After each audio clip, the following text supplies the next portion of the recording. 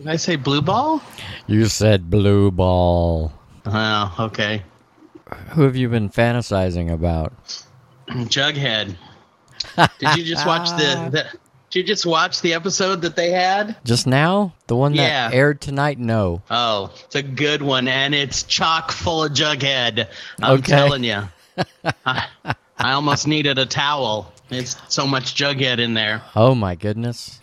Was he jugging his head? And I got a cat meowing outside the door. Oh, I got to turn off my fan. Okay. Oh, yeah, I was hearing it. You know what?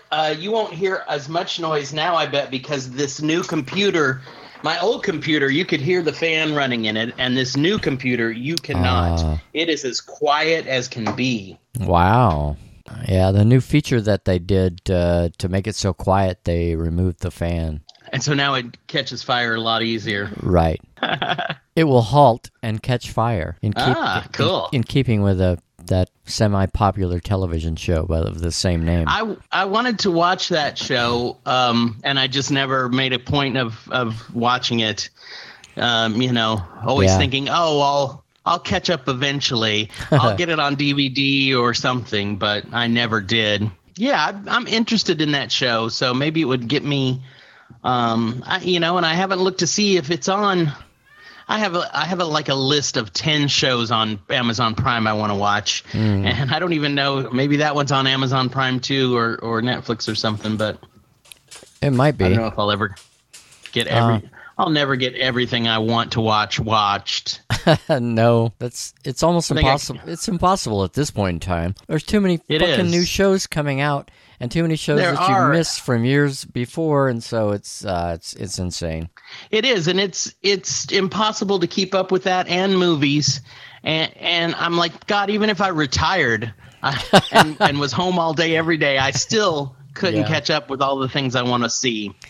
Oh, so that is so true. Well, and not to mention the millions of books that you always said, "Oh, I want to read that one, and I want to read that one," and how many hundreds of those were, and movies were created before your birth that you're like, "Oh, I want to see that sometime." It's just too many. It's too much. It's information overload. It's too much.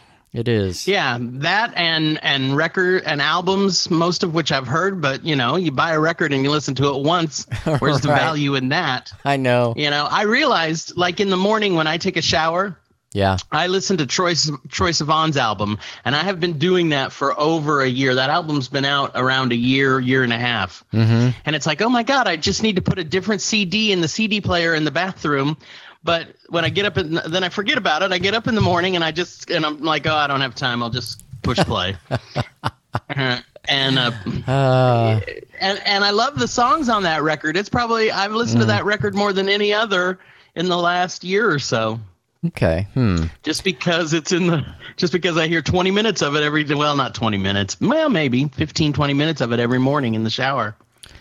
We are awash in media of all different kinds. It's I think it gets to the point where your brain locks up and you're unable to be able to cope with the amount of information and entertainment that's out there. I don't know. I feel that way sometimes. Oh, I think so too. Yeah. I mean, I am a list maker. When I was a teenager, and maybe you remember, in the late 70s, this book came out called The Book of Lists. Yes. And they had all kinds of lists in there, and they had like celebrities make lists of their favorite movies, and Jimmy Page lists the 10 greatest guitarists of all time. It was a ton of lists of sports and entertainment and history, and there was just a bunch of them. And right, that sounds great. And when I was on the high school newspaper, we did like a survey at the end of the year that was supposed to be kind of like the book of lists, where we had all the kids fill out a thing about their favorite movie and their favorite album and these things. And then I had to sit with my mom and grandma one night and try and calculate all that with pencil and paper in the day. Wow. But I've just always been a list maker. I have a whole list because I always feel like I'm going to forget something. So it's like I have a whole list of movies that I want to buy and see. And, I have to keep a list of on Monday night, The Fosters are on. And then what else is on? Oh, Bates Motel is on now. I have to keep a list of every show that's on every night so I don't forget something. Okay, Lodger, that's why you need a DVR. I know, man, but it holds the truth a of the matter list is, for you. It holds the permanent list for you, and then you don't have to remember. But if I had a DVR, I would. It's just like the pile of DVDs I have in my room. It's like, oh, I have it on the DVR. I'll get to it eventually, and then I won't get to it. Well, I went on Amazon the other day and I bought Manchester by the Sea, which I've wanted to see for 3 or 4 months now, but I just haven't got around to having time to watch it yet. Academy Award sitting on the nominated top of movie, right? So, and it's sitting on the top of about 20 other DVDs waiting to be watched. Right. Yeah. Well, but I did watch. I did watch the how we talked about Kicking and Screaming by Noah Baumbach. Yes. I did watch the next 2 movies that he made before he took a big break and made Squid and the Whale.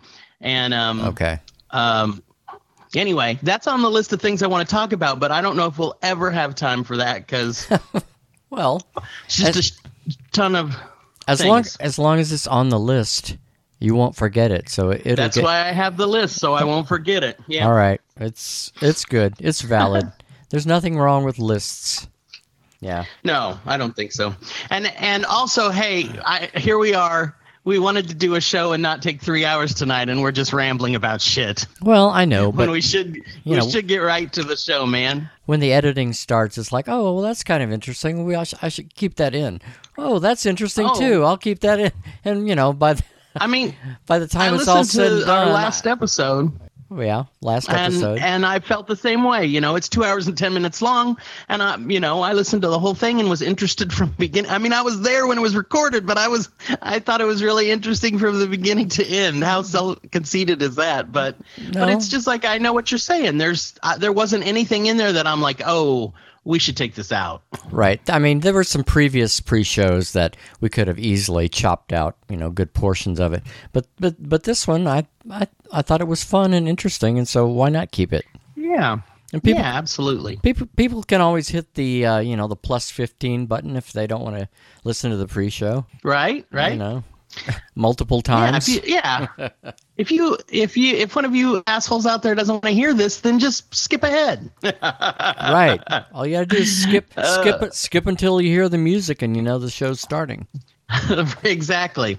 The other thing I realized too is that I have a list to start the show of people who passed away since our last episode. Right. By the way, I loved how you did the little snippet of Twin Peaks under the Twin Peaks stuff. Okay, good. And then I think after. And there was a call. Then there was a callback when we sort of mentioned it. There was a callback. That's right. I think after we talk about the people who passed away, you should play a snippet of Jim Carroll's band. Those are people who died. You know that song? Yes. All my friends. They were all my died. friends, and they died. Okay. Yeah, we can. I can probably get a good. 15 seconds in that. Just a little clip. Yeah. Maybe absolutely. Maybe to open it up and to close it. Right. Exactly. I mean, it's perfect for it. But what I noticed is that I have a list. Like, there's 3 people on the list this week, and I'm like, all of them are, pop culture icons. And to me, you look at it on paper, and it's like, oh, that's a couple minutes of talking about who passed away. But we end up talking 20-30 minutes about it. Well, that's because it goes off on tangents, man. I mean, absolutely, and because you can't talk about some of these people without spending 10-20 minutes. Yeah, I mean, it's not just about acknowledging their death; it's also celebrating their life and career as well. Absolutely, yeah. Yeah, there's a big one on here that I want to take a little bit of time to talk about. So, anyway, maybe we should start the show. Yeah, maybe we should. If we start the show, at least we'll be on our way. Yeah. We'll be on our way. All right. Yeah. Cool. All right, we should do that then. All right, you ready, man? Hey, before we do that, I got a quick question. Okay. All right. This part's going to be cut out. Yeah, okay. It's internal housekeeping kind of stuff. Have you looked at the amount of listeners lately? Have you seen anything? I've been looking at staying pretty steady, or okay. Actually, it's increased. The crux of the matter is that our listenership is going up, and I was going to mention that in the show. One specific detail, but we'll get to that. Okay. But yeah, that's what I really wanted to know. Yeah. Is it flat, or is it going up or going down? So no, yeah. Increase is all good. Episode 32, 20 gigabytes have been downloaded of that one podcast alone, and the podcast itself is only like 150 megabytes. So if you take 17 gigabytes and, divide by 150 megabytes, you kind of get an idea of how many times it's been downloaded. Well, you might get an idea, but I don't have a fucking clue. Okay. Well, I can, because I don't know the difference, but I understand what you're saying. Yeah. One gigabyte is 1,000 megabytes. Oh, wow. Okay. Yeah. So then, like if a show is 100 megabytes and and there's a gigabyte downloaded, it would be downloaded 100 times? Yes. Okay. So 20 gigabytes divided by 150 means it was downloaded 133 times. Wow. Episode 32 was. That's cool. Yeah. So, that's a pretty good indicator. And I think the numbers are growing, and we shall see. Well, that's exciting. That is exciting. Okay, well, I was going to save it for the show, but I did notice that out of the blue, this month, lots of downloads from Canada. And I'm trying to figure out Canada. Why Canada? How is that happening? It's almost like the number of downloads from Canada is like 1/4 of the number of total downloads from the United States. So it's like this huge spike from Canada this month. So I don't know what necessarily triggered that. It's got to be more than just one person in Canada, because we know what one person listening in Mexico looks like. It shows as a tiny spike in listenership, because I'm sure Tim Christensen is listening to the show, but the number of downloads from Canada is 10 times as many as what's coming from Mexico. So, that's interesting. Or more. So the whole point is that listenership's going up. Well, cool. Well, that's what I wondered, because we hadn't talked about it for a while, and right. I thought, I thought my hope was that if anything, we weren't dying, but we were kind of staying flat. Right, but if it's increasing a little bit here and there, that's good. It is increasing, so that works out to be like 35 downloads from Canada. So it's a start. Yeah. Hey, they're probably listen to those stupid Americans. Hey, where's Troy Sivan from? He's from Australia. Oh, okay. Well, okay. So how come we haven't? Yeah, I'm trying to think. How come we haven't seen a spike in Australia? Right. Yeah. Yeah. God damn it. Yeah. You never know how it's going to go. Yeah, and I can't think of anything in particular that we've talked about. To generalize massively, I can't think of anything in particular that we've talked about that might be of particular interest to Canadians. But I don't know. Who knows? Maybe there's some Austin files in Canada. I mean, that's, yeah. More listeners or more listeners. That's fine by me. Oh, me too. Yeah. Hey, Canadians. Good to have you aboard, eh? All right. Yep. Great White North. Uh-oh.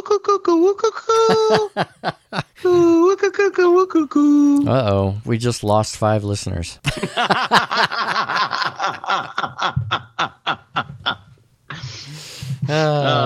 They get that a lot. Those poor Canadians. I'm sure. Yeah, everybody's Bob and Doug McKenzie-ing them to death. Yeah.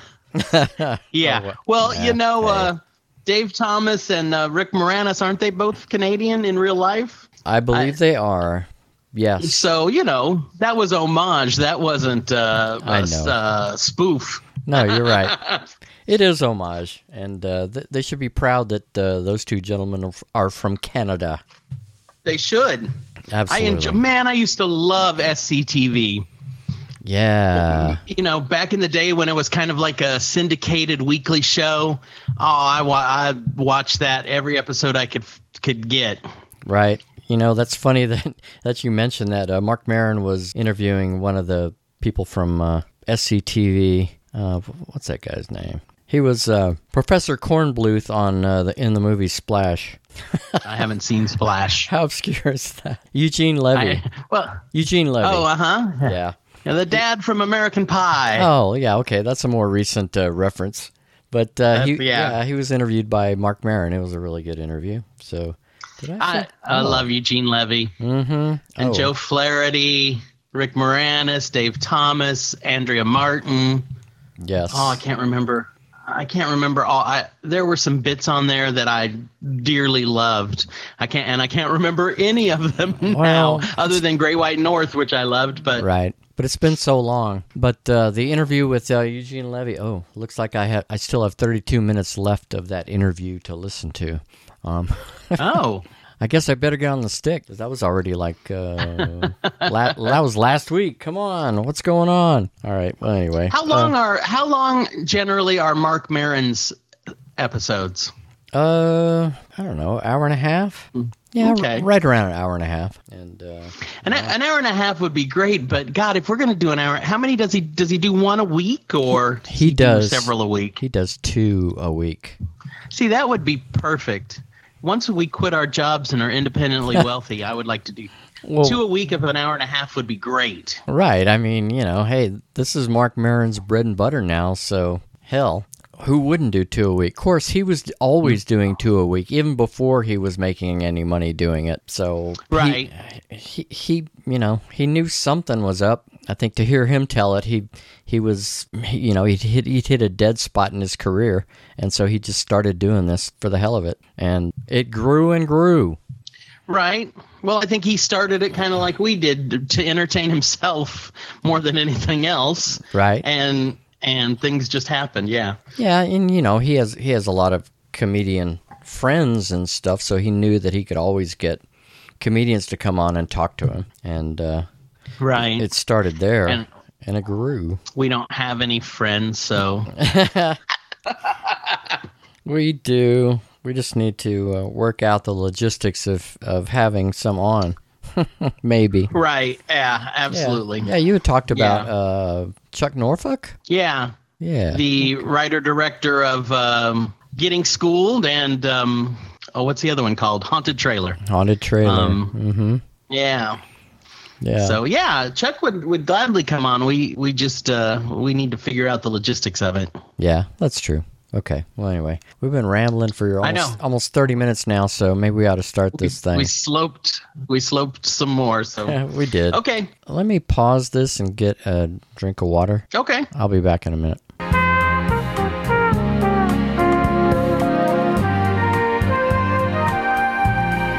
I took a little longer because the cat shit outside the litter box, so I had to scoop it up real quick. Oh, thanks for sharing.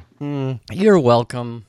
You know how much I love animals. And that animal shit is a particular interest of mine. Mm-hmm. Yes. Yeah, the feline feces is of particular interest. Yeah, I know. I just shit my pants. Okay.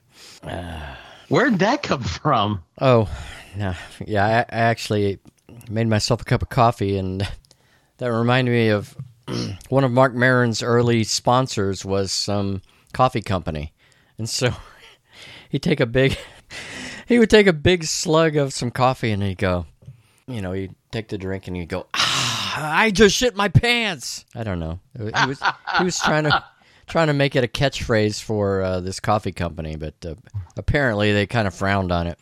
But, imagine that. He continued to do it, though.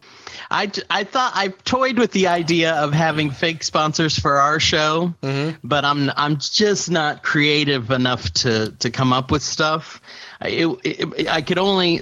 What made me think about it was there's a radio station. That radio station we listened to in the car the other day. That's 105.3 The Bat. That plays like a weird classic rock kind of stuff. Right.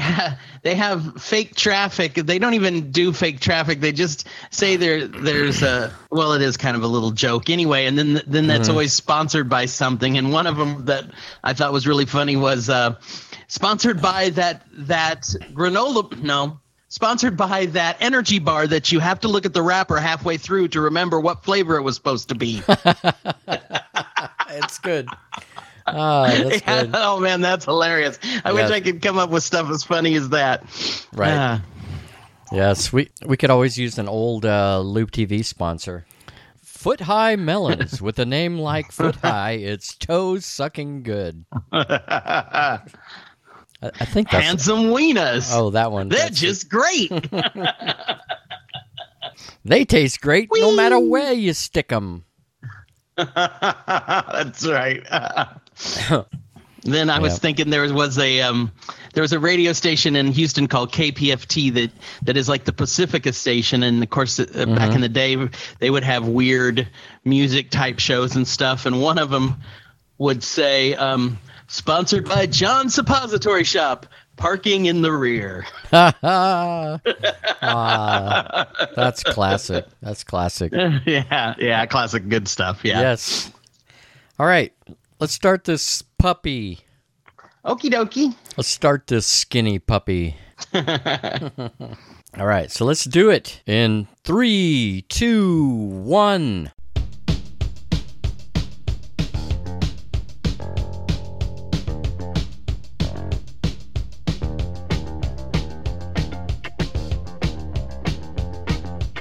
Keeping podcasts weird from the live music capital of the world, Austin, Texas.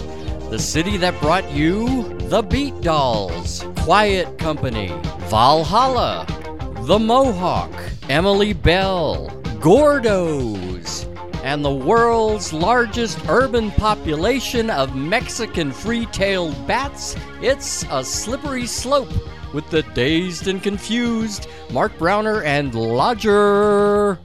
Hey, man.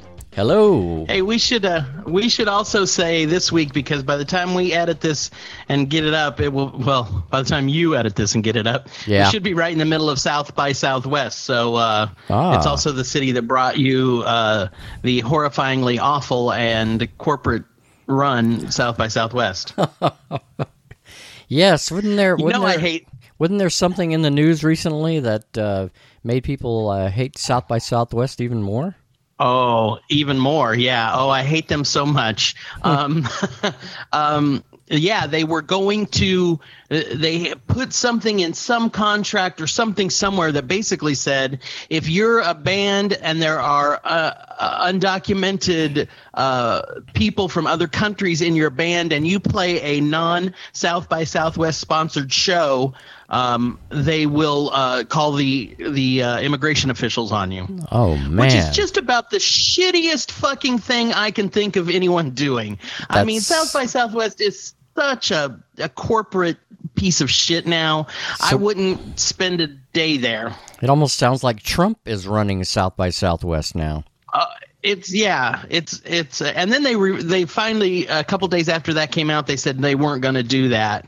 But I'm just like, the fact that you even were going to do it or said you were is just about one of the shittiest. And they also have said that they are going to try, and they always do this, trying to stop unauthorized shows during South by Southwest. Yeah. You can't stop music. I mean, you know. So what does that mean? If somebody is officially registered with South by Southwest, they cannot do an unsanctioned show? Is that basically what they're saying? Okay. Yeah. I think that's part of it. You're signing a contract saying you will only do South by Southwest sponsored shows if you're going to be in a South by Southwest show. Well, that's kind of weird, because if you're not scheduled to play a particular venue, why would they care? Oh, right. Yeah. It's because they suck, because okay. It's not a fun music festival anymore. It's a big corporation that sucks dicks. Yeah. And there's nothing independent or interesting or real about them anymore. It's a corporate entity. Yeah. I mean, on some level, I kind of cringe running down, something that, started here in this town, but it's kind of gotten to that point, and maybe we need, some of our listeners give us some feedback on their opinions about South by Southwest, and if there are any musicians in our listenership, give us a holler. Go to our Facebook page, A Slippery Slope, and make your opinion heard, or email us at slope@ltvpod.com. Anything. We appreciate feedback, so right? Yeah, I have my opinions, but I know. But it would be curious to hear other folks out there what they have to say about it as well. So that means, I don't. Of course, when I first moved to Austin, I would always go to the music, the film things at South by. Right. And then I would try to do a couple of the music things. And, when I first moved here, it was starting to get bigger, but it still felt like an Austin thing, and felt real and inclusive and, part of the city. I don't know what happened. I don't know if whatever entity owned it sold it to some other entity, or if it's just grown so much that they've just become complete assholes, or what. Well, I mean, they wield a lot of power now. I mean, this is probably one of the biggest music corporate events out there. I mean, it's mentioned internationally, at this point. I mean, there are, Oh yeah. So, yeah. And I always get mad because it's just a nightmare. You can't, if you live in Austin, all you want to do during the week of South by Southwest is just get out of town, because traffic's a nightmare. There's people everywhere. You can't get a seat in a cool restaurant. It's just full of people that me personally are the kind of people that I wouldn't want to associate with. And and then these bands that I would like to see come and play. Like last year, Troye Sivan came and played at the Copper Tank during South by. But there's no way I'm going down there to try and see him during South by, because it'd be overrun. And so these bands come to Austin thinking they've played.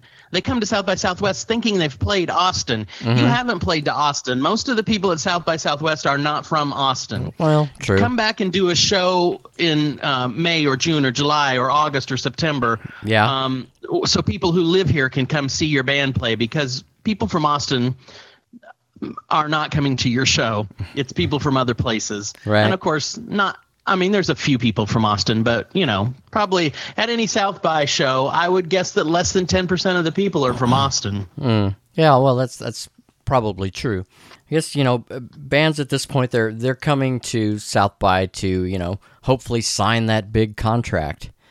I guess that's the dream, obviously, but and that was going on, when I moved to Austin and went to South by and the Austin Film Festival in the early 2000s.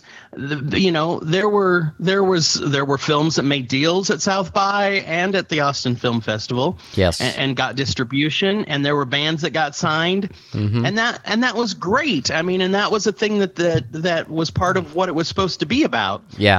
But it's just gotten out of hand, and it's not fun anymore, and it's not Austin anymore. I remember a couple years ago, me and my friend Molly went downtown to the Paramount, because Joseph Gordon-Levitt had a movie that was premiering at South by, and he was going to be there. And they had red carpet and a place where they stood and got their picture taken. It was like Sundance. And I was just like, this is not the fun thing anymore. This is, when there's red carpet and photo ops and, all that stuff, it's not a fun festival anymore, in my opinion. It's just it's gone. It's gone Hollywood. It has. Yeah. And I remember when I went to Sundance in 2000, and we really didn't go to Sundance. We went to Slam Dance, me and the guys who did File 13 with me. Right. The alternate, which is a movie review website that I had. Yeah. Sundance wasn't fun at all. And there was a lot of, I mean, we saw some celebrities, and there was a lot of trying to get into parties that we couldn't get into, and some we got into. Right. But and that was fun, but it wasn't. But going to Sundance wasn't fun. Slam Dance was hella fun. It was like the punk rock version of Sundance. Right. And I loved every second of it. Mm-hmm. It was taking everything that at one time was good about Sundance and crystallizing it instead of going over the top like Sundance became. Is that what you're saying? Or maybe Sundance was never like that. Well, I think it was at the very beginning, but it just got corporate, and it got, even Redford said it isn't what he really wanted it to be. Oh, and Sundance has kind of gotten. I mean, Sundance does some great things still, but it's mainly about going and seeing movies that are already made and financed and put together, and looking for distribution. Mm-hmm. Okay. It's not about people getting a chance to see a really cool movie and building word of mouth buzz. Right. Okay. Like it used to be. So right. I get anyway. It. So anyway, Austin is, speaking of Austin again, I guess it's the double-edged sword of living in a cool town, a town that everybody wants to come to. It changes. It becomes something completely different than what it was before, and people have been saying that since the 70s about Austin, and it's just probably accelerated more at this point. Well, it's all perception too. I mean, I moved here in '99, and people were already saying, oh, there's too many people moving here. It's horrible, blah blah blah. Yeah. And it made me feel. I felt like Jesus. I got here as fast as I can. I love the city. Right. I loved all the things that it offered, including South by and the Austin Film Festival, and a ton of other little festivals, and Sixth Street, and all these things that I truly loved and enjoyed. Yeah. For the first 6-7 years that I lived here. And then we had a mayor who was a real estate developer. Austin went from this little city that had people like Leslie Cochran running for mayor, a really cool weirdo transvestite guy. All right. Running for mayor, to a place where a real estate developer became the mayor. And that's why we have all the condos we have. Who was that? Will Wynn. Oh, okay. A horrible. All right. I mean, his name alone as a politician, Will, W-I-L-L, Wynn, W-Y-N-N, Will Wynn.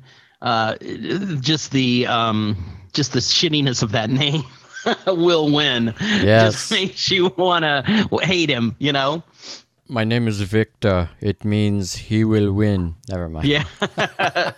He just, he's the beginning of the end of Austin, in my opinion. But, okay. But I mean, it is what it is.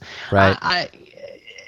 As we've said on this show many times, if I love something, I bitch about it all fucking day long. Right. That's how I love something, because, if I didn't love it, I wouldn't care and I wouldn't say anything. But it's just like I bitch about stuff on The Walking Dead. I love, I love that show. Right. Yeah. I wish it could be better. I wish they would do some things differently, but it's because I love the show and I love the characters, and I have my own vision of what it should be. Sure. I mean, if you didn't love it, you wouldn't even be talking about it. It's the whole thing of, exactly. The opposite of love is not hate, it's apathy.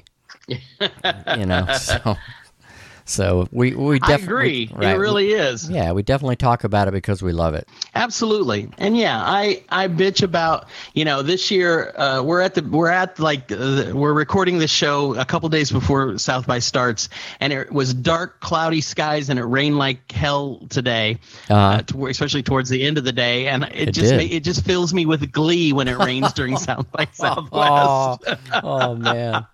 I just love it, man. I'm just like, go stand in your muddy field and watch, yes, fucking right, Radiohead ripoff bands and have a great time.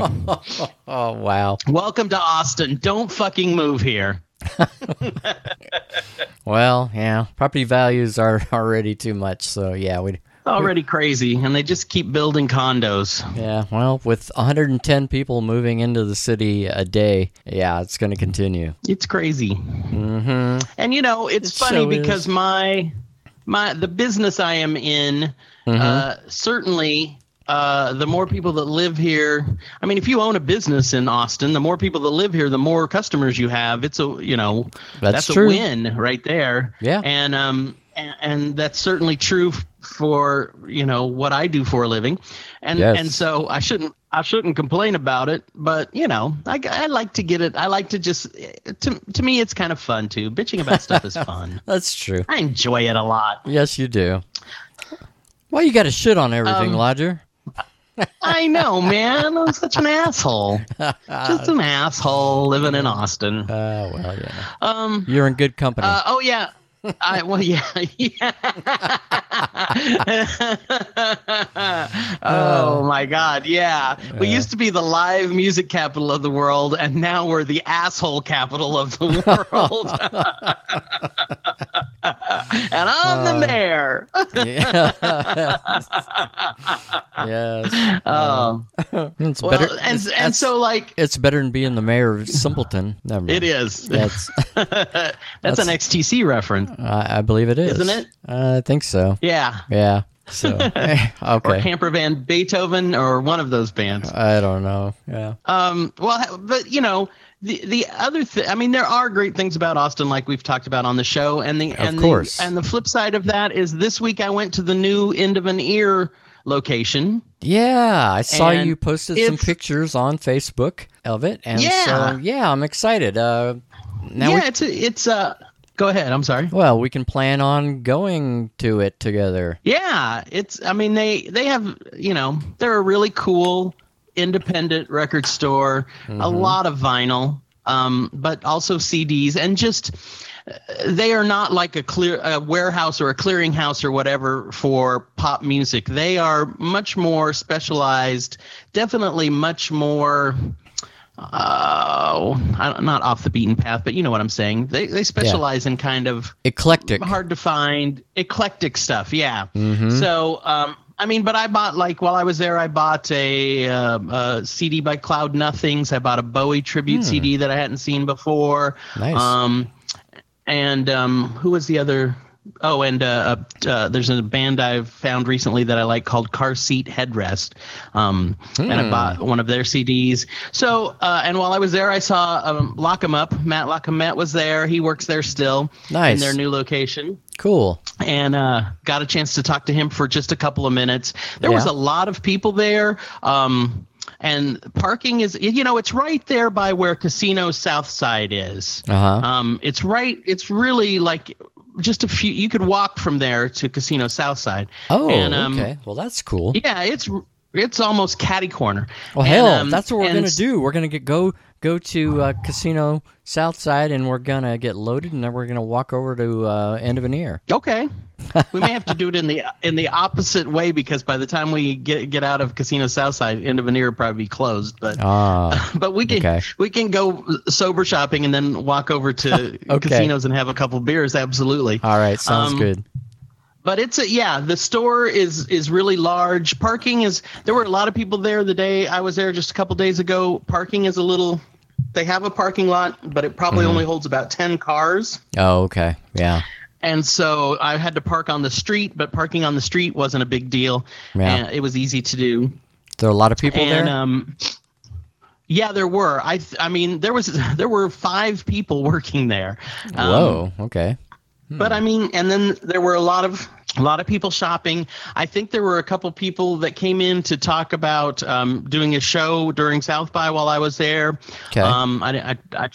So there's just a lot of stuff going on. It's always a cool vibe in that. I always feel like, I'm not a huge, I like some obscure, eclectic music, but I'm pretty much a pop music guy to a certain degree. I like punk and new wave and different things, but I'm not, I'm not listening to. I bought this one CD that is like a German band that was kind of a 80s experimental synth band, and the CD's horrible. I just bought it on a whim, and now I regret it. Yeah. What's the name of the band? I think it's like Cass and Company or something. KAS and something. I mean, some random. Well, that sounds and it's cool horrible. that.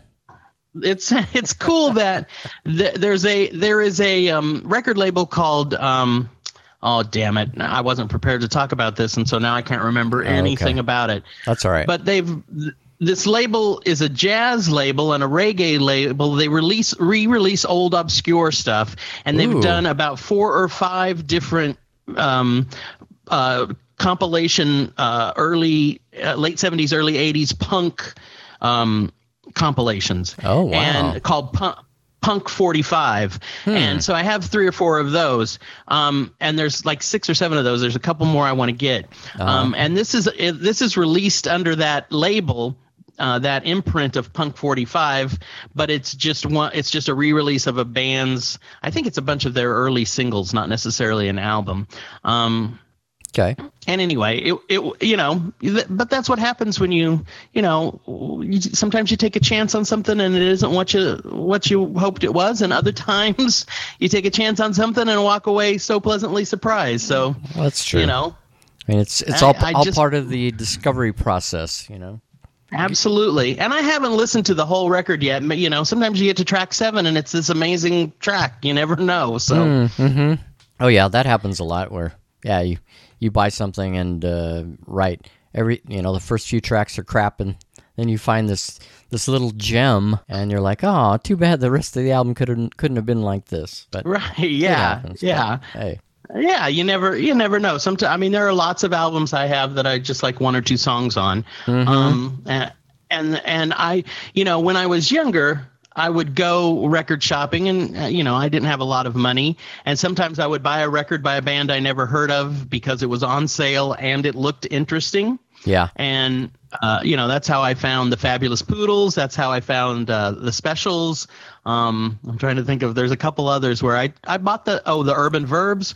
I found those records based on just the fact of the cover looked interesting, and I'm like, well, the cover looks interesting. I'll give it a shot. So you never know. Well, it's true. That's why we still need record stores. We need to have them because, I mean, that's a great discovery process. I mean, you can just stumble across something, and it piques your curiosity, and you give it a try, and then you can be very pleasantly surprised.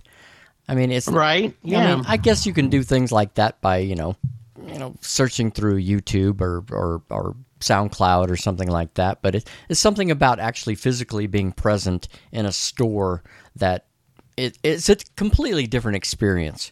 And it's absolutely, it's a communal experience because there's other people doing the exact same thing, and you're right there bumping into them. Right. I mean, I love, there has been so many times where I've been in a record store and they'll be playing a record, and I'm like, who the fuck is this? This is great.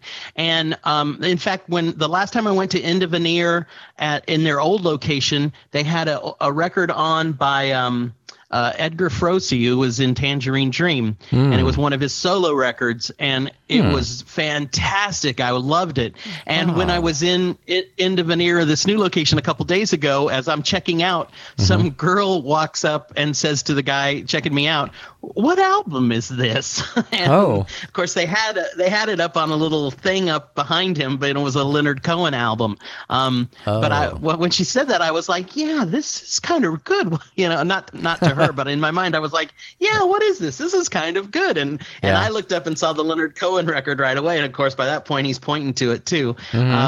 But that's another thing that's really cool. Almost every time I've been in an indie store like that, at a certain point, there'll be a song come on their system, and you're like, wow, what's that? Right. Or they'll play a song, and it's like, oh my God, they're playing whatever, And it's usually like somebody who's working there says, you know what, the people need to hear this. They need to get interested in this. And it's, it's them, pushing their opinion onto you. And sometimes it can be a magical experience. It's true. Absolutely. Yeah. It's really cool. So I'm really impressed with the new store. It's probably just a tad bit bigger than the old store. Okay. Yeah, it's not much bigger, but it's certainly big enough. You know, they have vinyl. They sell used DVDs and actually some used VHS. They have a few cassette tapes there. They have there were even some 8-tracks that I think they were just giving away. Oh wow! So I mean, you know, and then I bought some little buttons. There was like a Bowie button, a Patti Smith button, and a Campbell Soup can button that I bought. So they they have books, and they have, you know, just everything you'd expect from an independent record store. Wow, well that's cool. So is this is this a new structure, or was it an existing structure that they modified to be their store? It was existing. What was in it the last time I looked over? It's on 71 there in South Austin. Yeah. What was in that store the last time I looked over there and noticed anything was like a cigarette store. You know, like a tobacco. You know, those cheap cigarettes. Oh, okay. Those places where people go sometimes because will have cigarettes cheaper than other places if you want to buy it by the carton. Ah. And I think they sold e-cigs and that kind of stuff too. Oh, yeah, I'm sure. Yeah. Okay. Cool. Cool. But yeah, so yeah, it's cool. So that was the cool place I went this week. Nice. Shall we talk about the people who've died?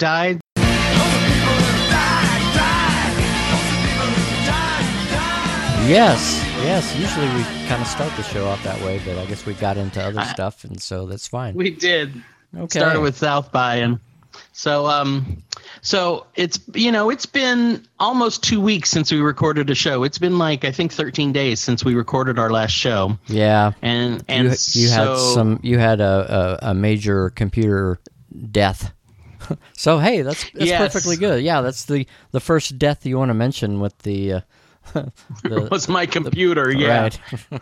Well, I was going to go into a long story about how we went to Fry's and I bought a new computer, and it took us four or five tries to find a computer that they had out on display that was actually in stock and new in the box. Yeah. But that's a long, boring story. So yeah. It did get kind of ridiculous, though. It was like, hey, I want this one. Okay, well, I'll get it. And sorry, we're out of stock. Okay, how about this one? The only one we have is this one that's the floor model. Yeah. Right. It was like the Cheese Shop by Monty Python is what we were saying. That's right, yes. Yeah. We just kept picking computers I was ready to buy, and the only one they had was the one that was the floor model. And I'm like, I don't want the floor model. And then they were going to give us 5% off on the floor model. Fuck 5%. Fuck you. Yeah, that's nothing. But anyway. But then they did up it to 10%. But by that time, if you bought the warranty, which was more than the 10% off they were going to give you. Yeah, that's ridiculous. It's like, yeah. I don't want to take my computer into a shop for them to repair it and see all the porn that's on there. Thanks anyway, though. Exactly. What was it? What was it you said when we went in there? You went, "Oh, the cat's eating it." I love the Cheese Shop by Monty Python. We were talking about how I had Matching Tie and Handkerchief on 8-track, and you had, I think you said your brother had it as well. Yeah, he had it on vinyl. Yeah. And on vinyl, yeah. Love that record. I did too, and the only two bits I can remember on there are the Cheese Shop and the Oscar Wilde bit. I know there was, there's 10 or 12 bits on there, and I can't remember any of the other ones that were on there. But I remember I loved the Cheese Shop. Yeah. What a senseless waste of human life. Right. Yes. So, yeah. Good stuff. So anyway, All right. The computer was our first loss. Yes, our first death was the computer. Okay. All right. And then go ahead. Towards not too shortly after we recorded our last episode, Bill Paxton passed away. Oh yeah, that was shocking. He was totally unexpected and surprising. I always think of him as Twister, man. For me, although I love him as Chet in Weird Science, but to me, he's definitely. when you say Bill Paxton, my first thought will always be Twister. Twister came out in I don't know what, 99, 98. Came out when I was working for a movie theater, and I think I saw it at least 3 times at the theater. And loved it every time. Thought it was really great. Yeah, it was great. But apparently, all the CGI effects from a 17-year-old movie are being used on Walking Dead now. But that's another story. That would be fun. I haven't seen Twister since it came out. Yeah. It would be interesting to see it again and see the effects, because I remember thinking one of the things that was really great about that movie was it seemed pretty damn realistic. I thought the special effects were pretty good, but I bet if I watched it now, I'd be like, oh my God. Yeah, they were really good for, 1990, 2000. I mean, because nobody had seen anything like that before until then. So yeah, but maybe with the passage of time, maybe the CGI effects look a little dated, but who knows? We'll have to watch it again, maybe. Yeah, right. I'd like to watch it again. I really enjoyed it when I watched it when it came out, and I wouldn't mind seeing it again at all. It's funny about effects like that. I was watching a movie on Turner Classic Movies. I think that's what it was on, and now I won't be able to remember what movie it was. But it was a movie. It was Alfred Hitchcock's Family Plot, which is from 1972 or 4. Somewhere around there. Right.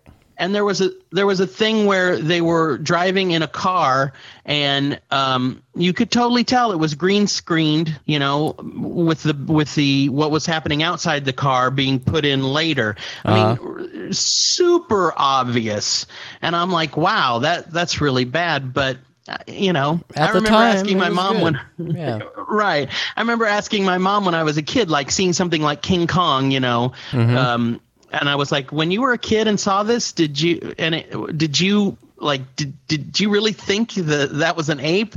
And she's like, well, you kind of had to let your imagination take over a little bit. Right. But, I can. It's the suspension of disbelief, It's part of it, yeah. And certainly when you get into a movie and enjoy it, it's way easier to allow that to happen. I can still watch the original King Kong and get caught up in it, and you just kind of go along with it, and sometimes part of the fun is what it looks like compared to what we see in movies now. I mean, now it's just amazing. Yeah. It's complete realism, or about as close as you can get to it. Yeah, the special effects nowadays, for sure. What's the word? Verisimilitude?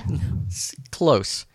Now that you said it, close but not right, I can't say it. Verisimilitude. Yeah, okay. That's not how you say it. Well, it's close. It's close to that. Yeah, something like that. I used that word a lot when I was writing for File 13 because, in a lot of movies, the appearance of reality is spot on. I mean, I think, again, I remember watching Titanic when it came out and going, Jesus Christ, it's like you're on the fucking boat. Yeah. The effects are so realistic. And who knows if you watched it now. I mean, one thing for sure is I will never watch Titanic.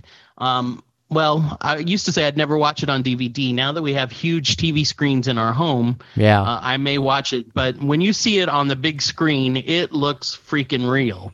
Yeah, definitely. Yeah, to get the full experience, of that movie, and there are other movies that are similar to that, but yeah, you don't get the full effect unless you see it on a big screen and you're in the middle of the house or up close like you like to sit. Right. Yeah. I remember when I worked for the movie theater, up where the offices are was where all the projectors were, and I remember walking by the projector that was, and of course, there's always a window there where the projector is shooting through that. And when you're up in the projection booth, you can go up to that window and look right through it. And I remember walking by one of the projectors to get to the stairs or whatever, and walking by the projector showing Titanic, and just randomly kind of walking by and glancing over during the part where the ship is sinking and all the people are falling off, and it was kind of a long shot. Yes. And I was like, man, it just looked so real, and the people looked kind of like ants, and I was like, man, that looks real. Yeah. And, and that was before I had seen it. That was, and then I finally got a chance to watch it, and I was like, this movie's amazing. It is, as far as CGI effects goes, for sure. Yeah. I mean, I love Leo, so, especially 17 years ago, Leo. Right. Now, I still think he could have gotten up on that door. God damn it. Oh, it's funny because there was just a thing online a couple of weeks ago about how there was someone who was trying to prove that if he would have tried to get up on the door, he would have died quicker. Oh, but I can't remember what their reasoning on that was. Okay, now I'm gonna have to go find that article. Right? Yeah. Right. But Okay, go ahead. It's just like, I saw it, to me, of course, because I like young-looking guys. Leonardo DiCaprio is so dreamy in Titanic. And so I was able to get into the whole, him and the female actress who's in it, that whole thing, I totally bought into everything going on in that movie. Yeah. And then my mom went and saw, and I finally talked my mom into going and seeing it, and she hated it, and I was like, and she, your mom hated it? But wow. Yeah, and I was like, but Mom, Leonardo DiCaprio and the romance and all this stuff, and she's like, oh, he's a little boy, and I was like, oh yeah, wow. my mom's idea of a hot guy is 70s Burt Reynolds, well, and so Tom Selleck, okay, right, and so right. She totally couldn't buy into the romantic part of it because she just doesn't believe that any woman would find Leonardo DiCaprio sexy. Right, but it was a young love story. Come on, who can't get into that? I agree. I got into it, but it was funny. I was like, oh, he's a little boy. Yeah, well, and the actress you were trying to remember is Kate Winslet. And Kate Winslet, yeah, she's great. She was super hot in that too. So hey, she is, yeah. She's been in some great. She's married to Sam Mendes, I believe, who directed American Beauty, and he's directed her in a couple movies. She's been in some really great movies. She's in another movie with Leonardo DiCaprio where it's set in like the '60s, and they live in the suburbs, and it's kind of like they're bored. And I can't remember what that movie is called, but it's a great movie too. Interesting. Okay. Yeah. Anyway, we should get on with the other people. Yeah. We started at Bill Paxton. I don't know how we got. Okay, but Lodger, getting back to Bill Paxton. See, I always think of him in the movie Aliens. Of course, I don't think you've seen Aliens, but the second one I haven't. He has so many great lines. Not all of it. He has so many great lines. The most famous probably of all is "Game over, man! Game over." Well, you saw that on a lot of memes when he died too. Oh yeah, unfortunately. Yeah, there were a lot of memes, and it was funny because somebody, I saw about 10 of those, and somebody posted one, and somebody else commented on there, "Oh man, that's perfect," and I was like, dude. Is this the only friend you have on Facebook? Because I've seen this meme 10 times already. Which one? The one about eating a greasy pork chop off of a dirty ashtray?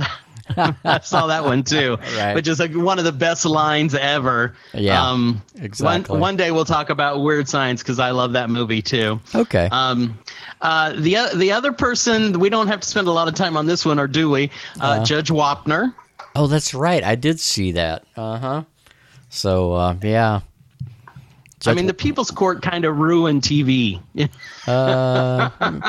Maybe. Well, it started a trend that still is with us today. These, small claims court shows that, permeate daytime television. I don't know how many there are now. Yeah. Oh, there's a ton, and I don't know how people can watch those shows. There are certain shows, I mean, they're so phony to begin with. Oh, but you know what? Recently there's been a twist on that. It's a comedian who is doing the judging, and he makes sure that he gets stoned prior to making his rulings. Yeah, Doug Benson, the High Court. There you go. Okay. I haven't seen any episodes of that, but I haven't either. But maybe that's the logical conclusion of that genre.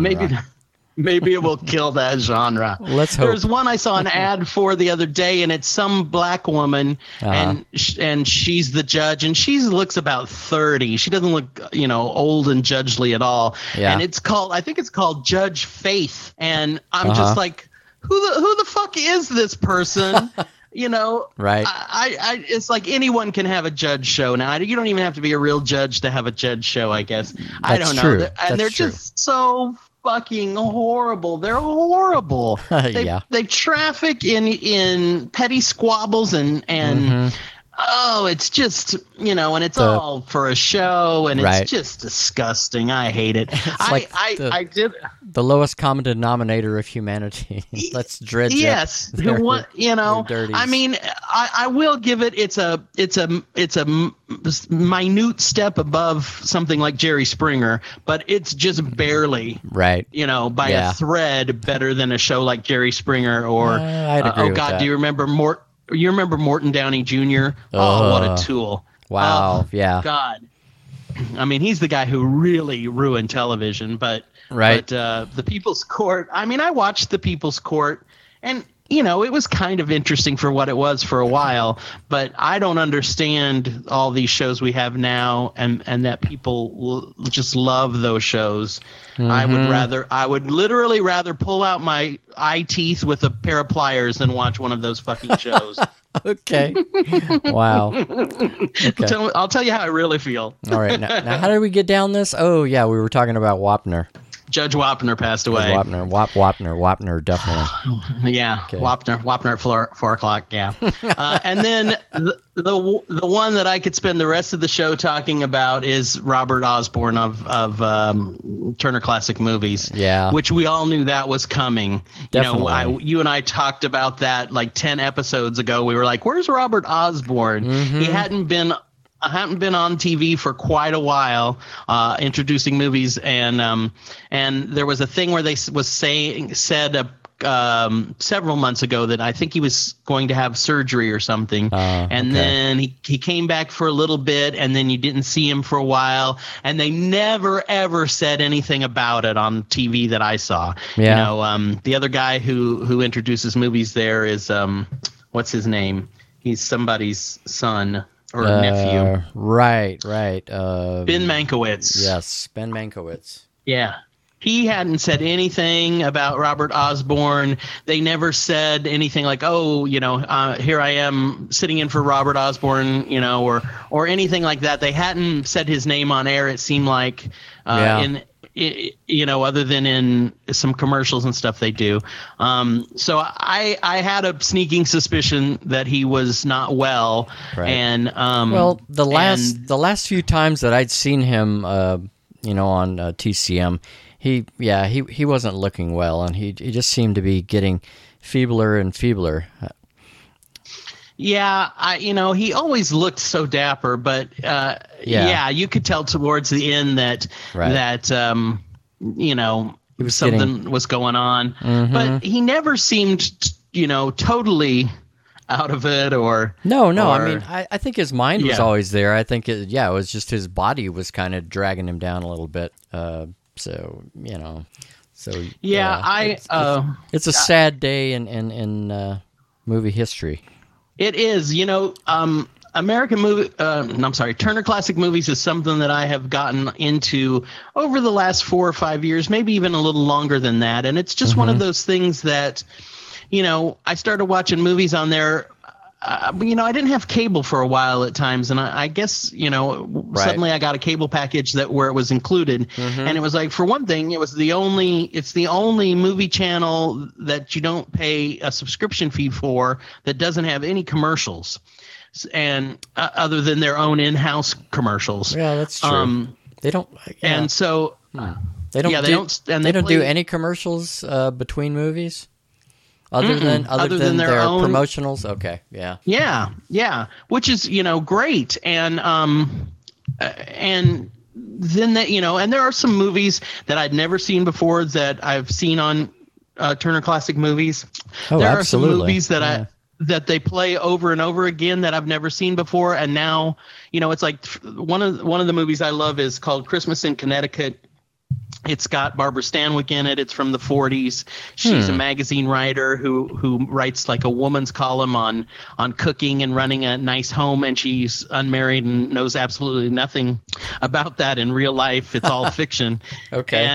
And at Christmas time, the guy who runs the magazine wants to bring like a serviceman who's been injured in World War II to her country home for Christmas, and so there's a whole ruse and all kinds of stuff going on. Right. And it's one of those great movies that I'd never heard of, never seen before. And now it's like, if I don't see a Christmas in Connecticut around Christmas time, I'm like, where's my movie? Really? It's just become it's all part because of the tapestry of Christmas. And it's all because of Turner Classic Movies turning you on to that film. Absolutely. Some of the movies that I've seen on there, and sometimes you turn it on and the description of the movie doesn't seem like it's going to be anything, and then you start watching it, and before you know it, you're hooked. Oh, yeah. It's really great I think it's great for folks our age. And I know there are some younger people who are into it too, but it's just like it's another freaking history lesson, because when you see those movies and you watch them in context, some of them are just amazing freaking movies, Yeah, and considering that they... I will definitely miss Robert Osborne introducing those movies, because his knowledge of the cinema was so great, and so that's the sad part of it. I mean, it's like all this knowledge is lost. I mean, granted, a lot of it has been captured by the large number of introductions he's done to movies and talking about movies and people that he's interviewed and stuff, but still, it's a big loss.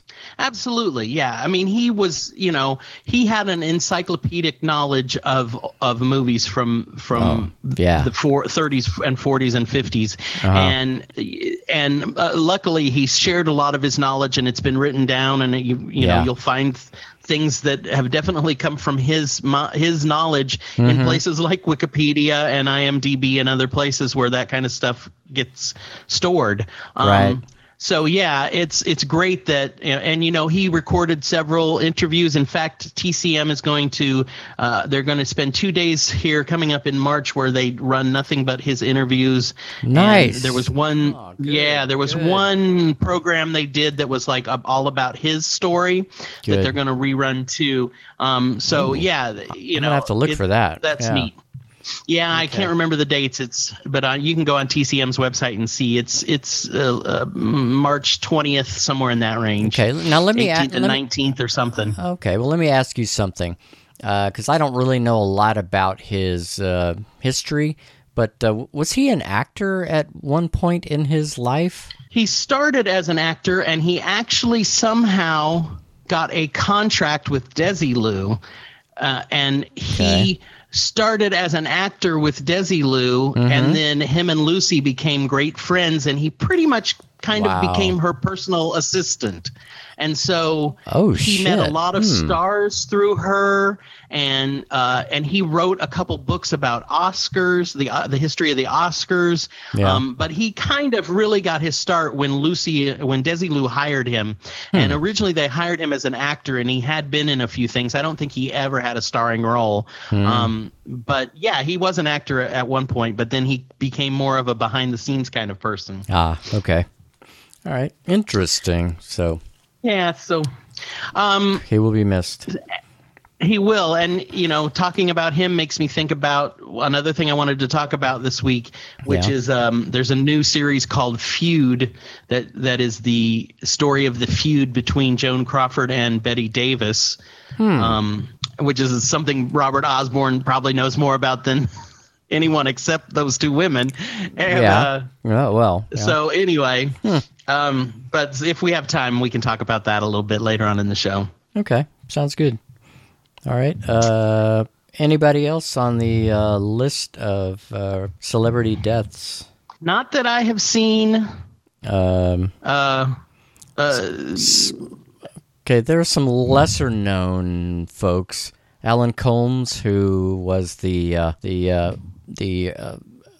designated punching bag on Fox News, died. I saw that. Ago, yeah, right. Hannity and Combs. Exactly. Who else? Norma McCorvey. She was the anonymous plaintiff known as Jane Doe in the Supreme Court's 1973 Roe versus Wade ruling. Yep. Yeah. I had those. I had her. I considered both of them, but she turned into an anti-abortion religious nutcase, and I'm like, well, fuck her. I'm glad she died. Damn. I'm kidding. No. I'm not kidding necessarily, but I'm being snotty. Right. A little bit. Wow. All right. Cue the music.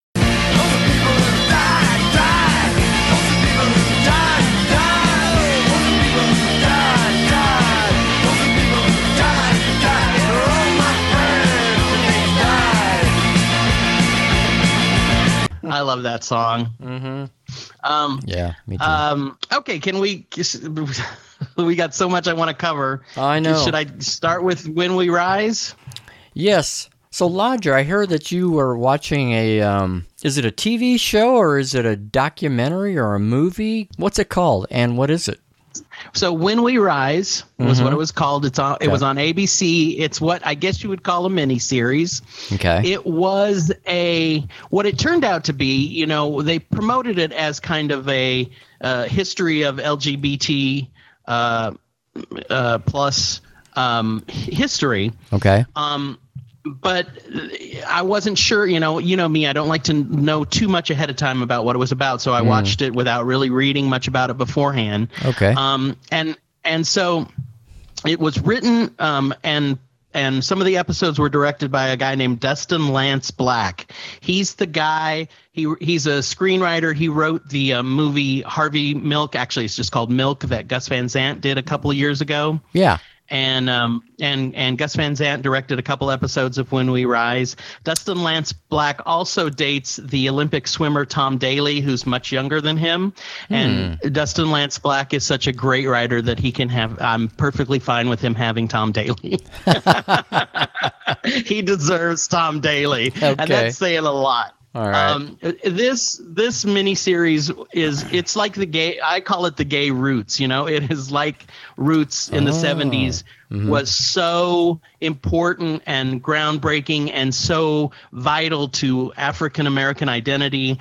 It was. I mean, to me, Roots was a game changer. I remember watching it when I was a kid with my mom. Yeah. And it's an amazing story, and it's based on Alex Haley's real family history. That it is. But also somewhat fictionalized, and that's kind of what When We Rise was. It took me almost an hour into the show to realize, these are the main characters in this are real people. It's so like there's three characters. There's a teenage a gay teen. His name is Cleve Jones. There was a black guy who was in the Navy, and then there was a girl named Roma Guy, and she was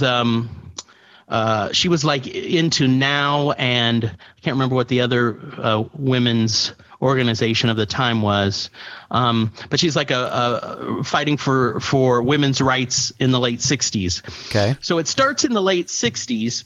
And it just starts showing you these three characters and what's going on in their lives. The teenager lives in some little small town, I think in Nevada, and his dad is a psychotherapist and does lobotomies and all kinds of crazy conversion therapy on gay people.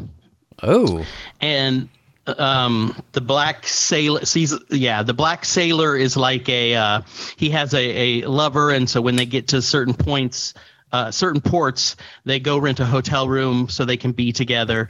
And then the girl starts out in the she's in the Peace Corps, and she's kind of having a relationship with this other girl who's in the Peace Corps with her, and I can't remember. They're in someplace like Haiti or someplace.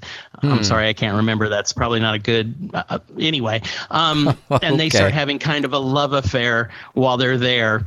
And the girl who plays her lover is the girl who played Bart in Dirk Gently. It took me almost 2 hours to recognize her. And she's great in this. She looks so different in Dirk Gently, so I can forgive you for that one.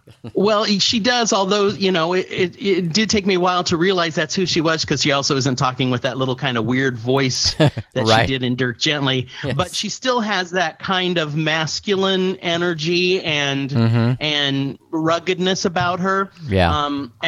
And it's funny. It takes, her character, you just kind of, you fall in love with all these characters. Okay. So when I'm watching it, and this gay teenager whose dad is the psychotherapist guy comes out to his dad, who's played by David Hyde Pierce, I was like, oh God, don't come out to your dad. Your dad, oh, this is going to be bad. Yeah. And eventually he just had to leave home. It was funny because I was really scared for him, and I was like, oh dude, don't tell him. Yeah, right. It's going to start hacking on your brain. Exactly. And then at the same time, you're like, oh my God, he has to come out, because, we all have to come out eventually. And he comes out to his dad, and his dad is not happy. And he doesn't run away because he's 18, but he leaves and goes on the road. And so another thing that's really cool is that all three characters see a copy of Life magazine from 1971 that is like the year in life, and there are all these words on the front cover of Life magazine that are about things that are going on in the world. Vietnam and all these different things are on the cover of this, and one of them is one of the terms on there is gay rights, and it attracts all of them to it, because it's kind of about when they all, that point in history right after Stonewall, where everyone started, where gay people really started fighting for their rights, and gay, what was then called gay liberation and all those things. And it's like they all three see that magazine, and it kind of flips a switch in their mind to say, oh, this is something I can fight for. So it's really interesting, because so the character of the white teenage boy, his name is Cleve Jones, and I'm like, man, that's an odd name, and it sounds really familiar. Yeah. And then towards the second episode, they start getting into the story of Harvey Milk. And I realized, oh my God, Cleve Jones is one of the guys who was young. He worked with Harvey Milk. He's a character in the movie Milk with Sean Penn, and he's played by Emil Hirsch. Okay. And this kid who played him in this show, When We Rise, his name is Austin P. Oh, I can't remember what his name was now. I wrote it down. Hang on.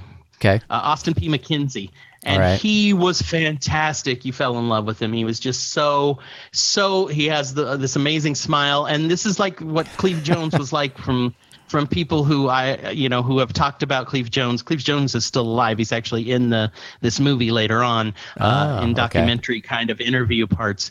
But this kid who plays him is so good. You just fall in love with him, and he's such a positive image, and he's really a young guy who really did get involved in gay liberation and gay rights in the late 70s with Harvey Milk, and worked for Harvey Milk and helped get Harvey Milk elected. And it took me almost the whole first episode to go, oh my God, it's Cleve Jones, the guy who actually worked with Harvey Milk. So well, let me stop you there. Okay. So now, you might have mentioned this earlier. Would you say that most of the main characters in this show or this miniseries are actual people who actually existed? Okay, just kind of in a at least in a dramatized version of their lives. Exactly. Yeah, I think this is. I mean, it is definitely very similar to a biopic. Mm-hmm. I do believe Dustin Lance Black tried to make it as realistic as possible because all three of these people are still alive. And so, and they're interviewed in later parts of the movie. And so I'm sure he was able to talk to them and get their stories. And sure, there are some things that happened that I'm sure are for dramatic license. But, of course, It is it's a TV show after all, so they have to jazz things. There's always going to be poetic license. Sure. Yeah. Of course. Yeah. So it's just this amazing miniseries, and it starts in the 70s, kind of right after Stonewall, with Harvey Milk, and then of course, what's cool about Harvey Milk is they show him in documentary footage in real footage. Yeah, that's cool. From the 70s, mm-hmm. and he's a character that they talk about in the movie, but there's no one playing him that does a scene in the movie with these characters with Cleve Jones and that kind of thing. Right. So it's done really well. It's done using footage from the time. We get to the part where Harvey Milk gets assassinated, and it just it breaks your heart all over again, just like the movie does and the real story does. Right. But it's just it goes into a lot of in-depth stuff about LGBT history, and so it starts there. It goes through Milk, and then it goes to what happened after Harvey Milk, where other people started becoming activists, and then of course it does. By the time you get to part 3, they're into the 80s and the AIDS quilt, right? And it goes all the way to present day with the legalization of same-sex marriage. So like when it's actually on the way it's broken down on things you read, it says it's 6 episodes, 6 parts, but they showed it in 4 nights. So the first and last episode are 2 hours, and then there's 4 1-hour episodes in the middle, but they showed 2 per night. So basically it was 4 nights, 2 hours each night. So wow. When you get to the middle of it, is when they go into the 80s and 90s, and the new actors play these people who were teenagers at the beginning of the movie. Okay. So Cleve Jones is played by Guy Pearce, and Mary Louise Parker is in it, and there's a bunch of different actors and actresses that are in it, and different parts. Rosie O'Donnell is in it, Whoopi Goldberg is in it, T.R. Knight, Rob Reiner, Felicia Rashad, and so like Mary Louise Parker plays the Roma Guy character when she's older, and at first it's a real jarring kind of thing, because they change radically from one episode to the next, and it takes and you these young people are so full of energy and so exciting, and they're so energized and dynamic that when they become older and new actors start playing them, for a minute it's a little bit of a letdown, because you miss that youthful exuberance that was in the earlier episodes. But it's kind of a parallel to Roots in the same way. When you're shifting from one age to another, it's like you have to reacquaint yourself with that particular character in a different era. So yeah, now I kind of understand why you're calling it the Gay Roots from that really standpoint too. Yeah. Yeah, and so Guy Pearce plays Cleve Jones as an older guy, and it took me a long time to really get into his portrayal of Cleve Jones, but he won me over. It took a little while, but he definitely won me over. Okay. And then so it goes through the 80s, through the AIDS and the AIDS quilt, and Reagan not even saying the word AIDS until I think he was in his 7th year as president. Probably.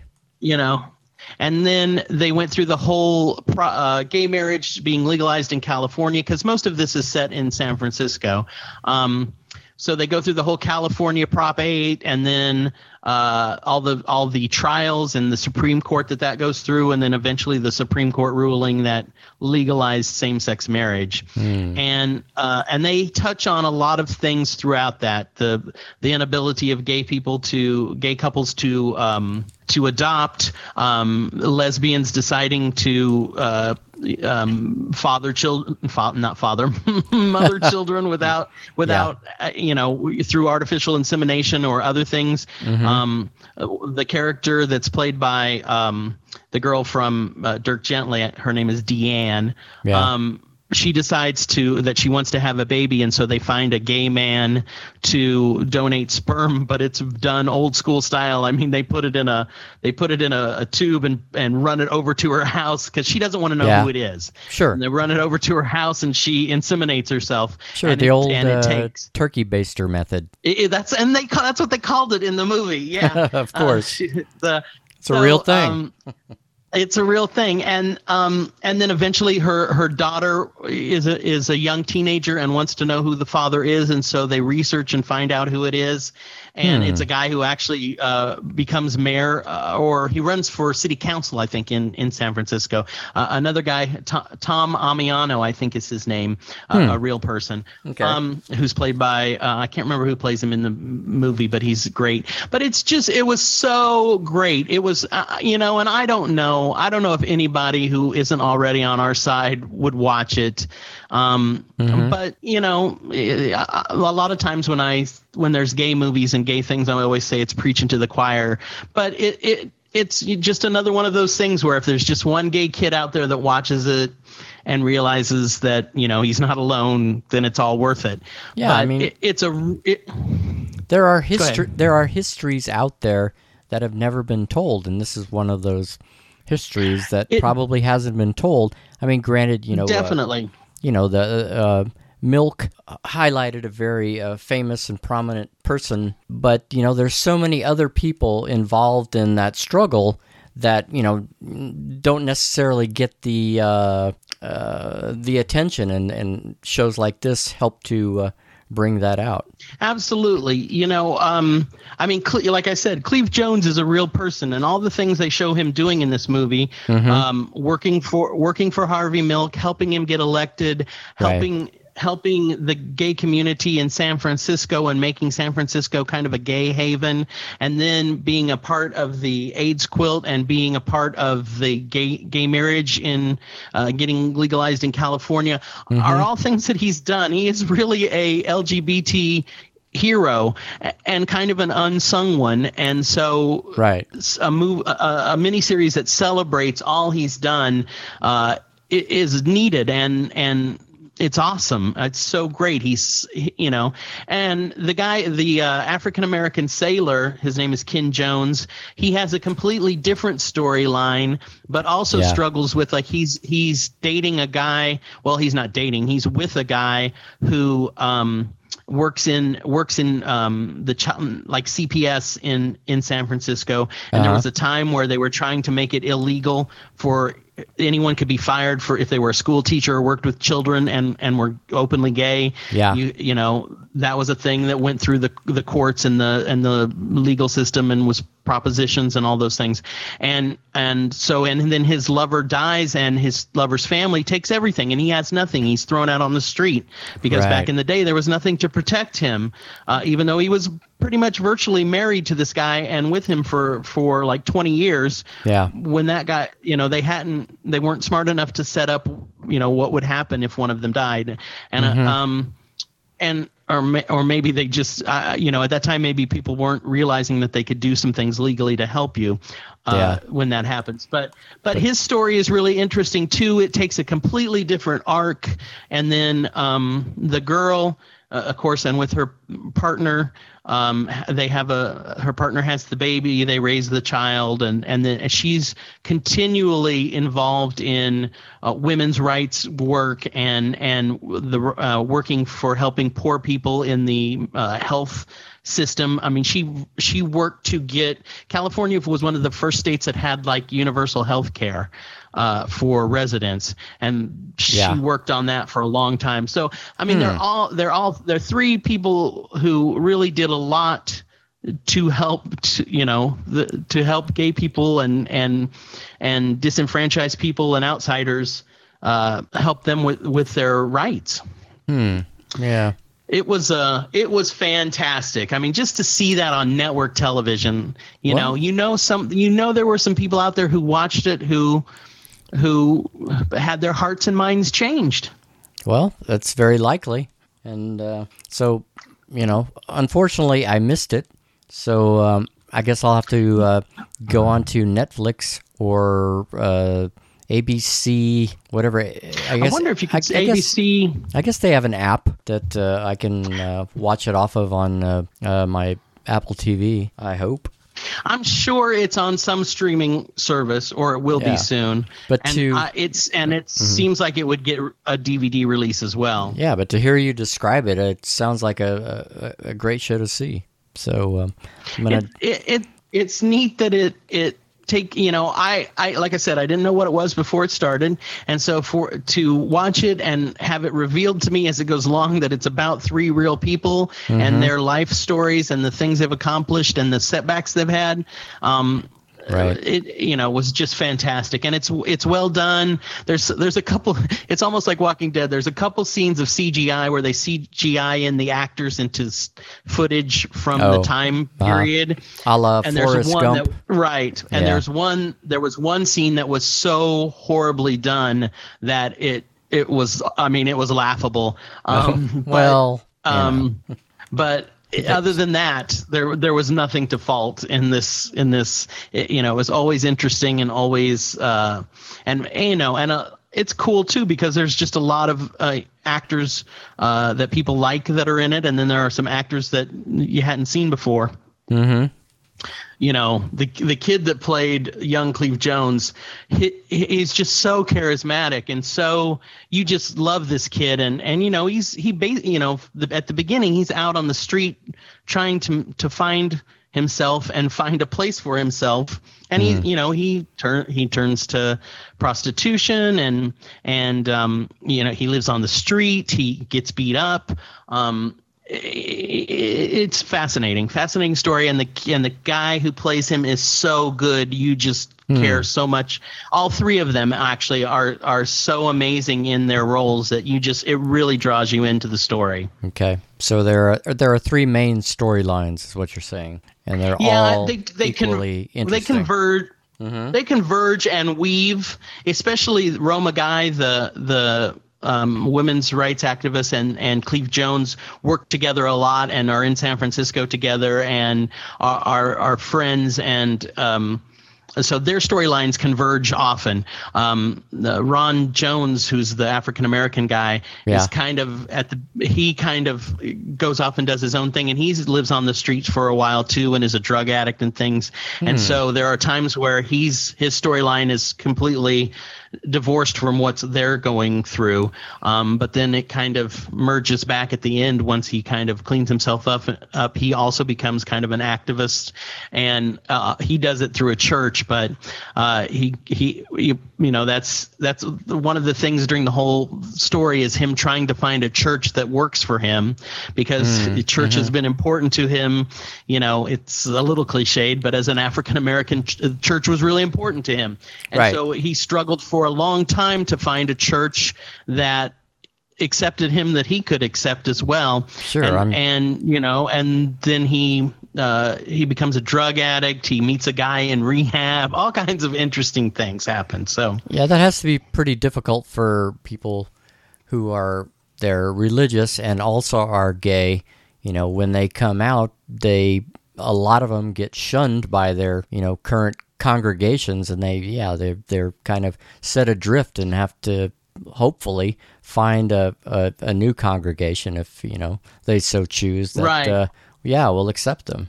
And I'm sure that story has been written many times.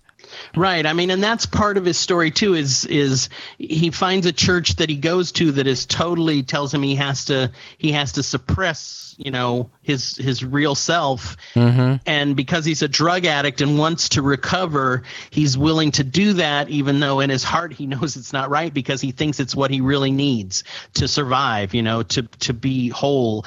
And then he finds another church where they have a completely different take on it, and he realizes this is the one that I've been looking for. Yeah. And and me, I'm not a big religious person, and I'm kind of anti-religious, but his storyline is just so interesting that it keeps you captivated, just like the other stories do. Mm-hmm. Okay.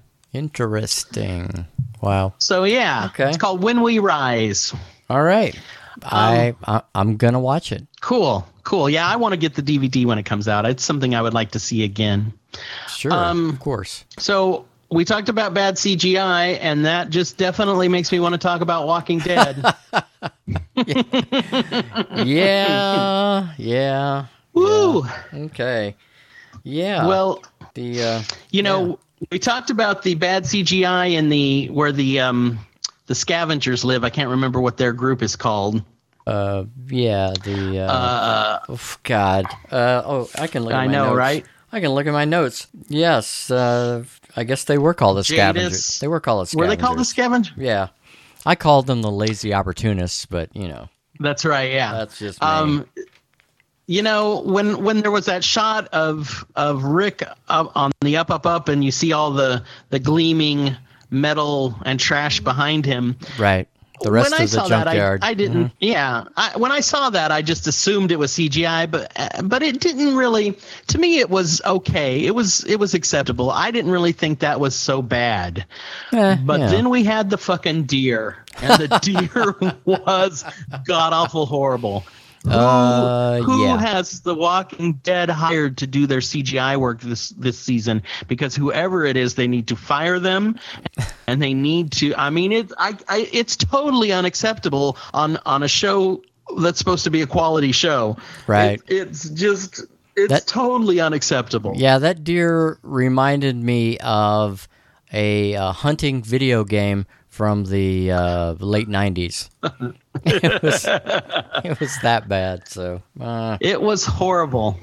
Well, we have seen 2 episodes since the last time we talked. The first one was the Eugene and Dwight episode, as I will call it, right? Because that was the main story on that, and I just thought that one was really fascinating. Eugene is such a great character. I've liked Eugene a lot, but in this episode, I was just like, oh, this guy who plays him is so great.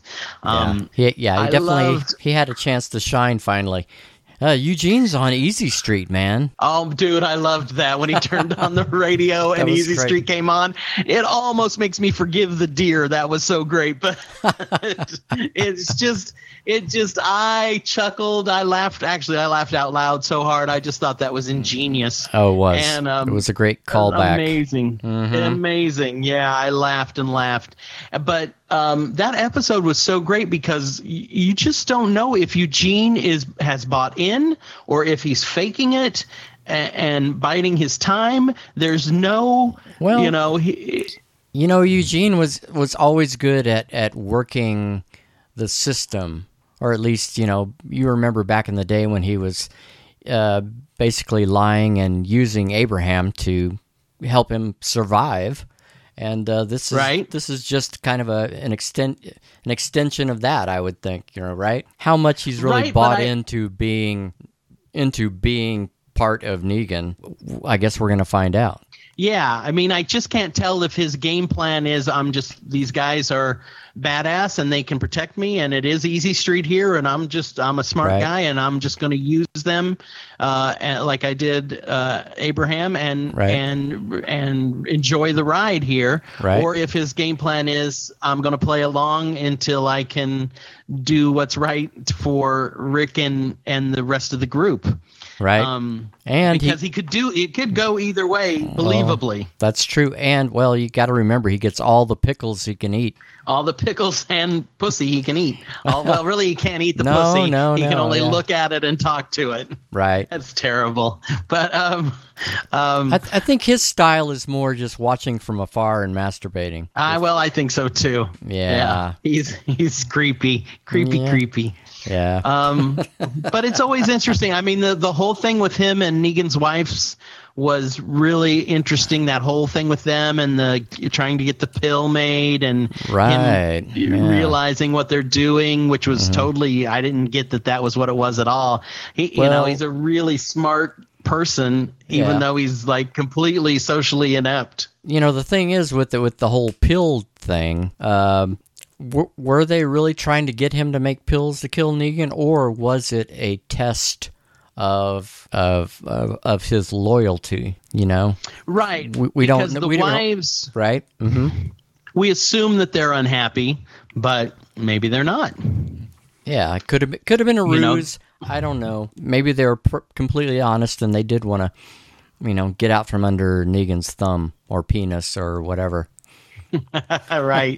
That was just to me that was a great. Sometimes they'll have these episodes. Well, often they have these episodes that just kind of concentrate on one or two characters, and that was pretty much Eugene and Dwight's episode, and totally interesting, totally captivating.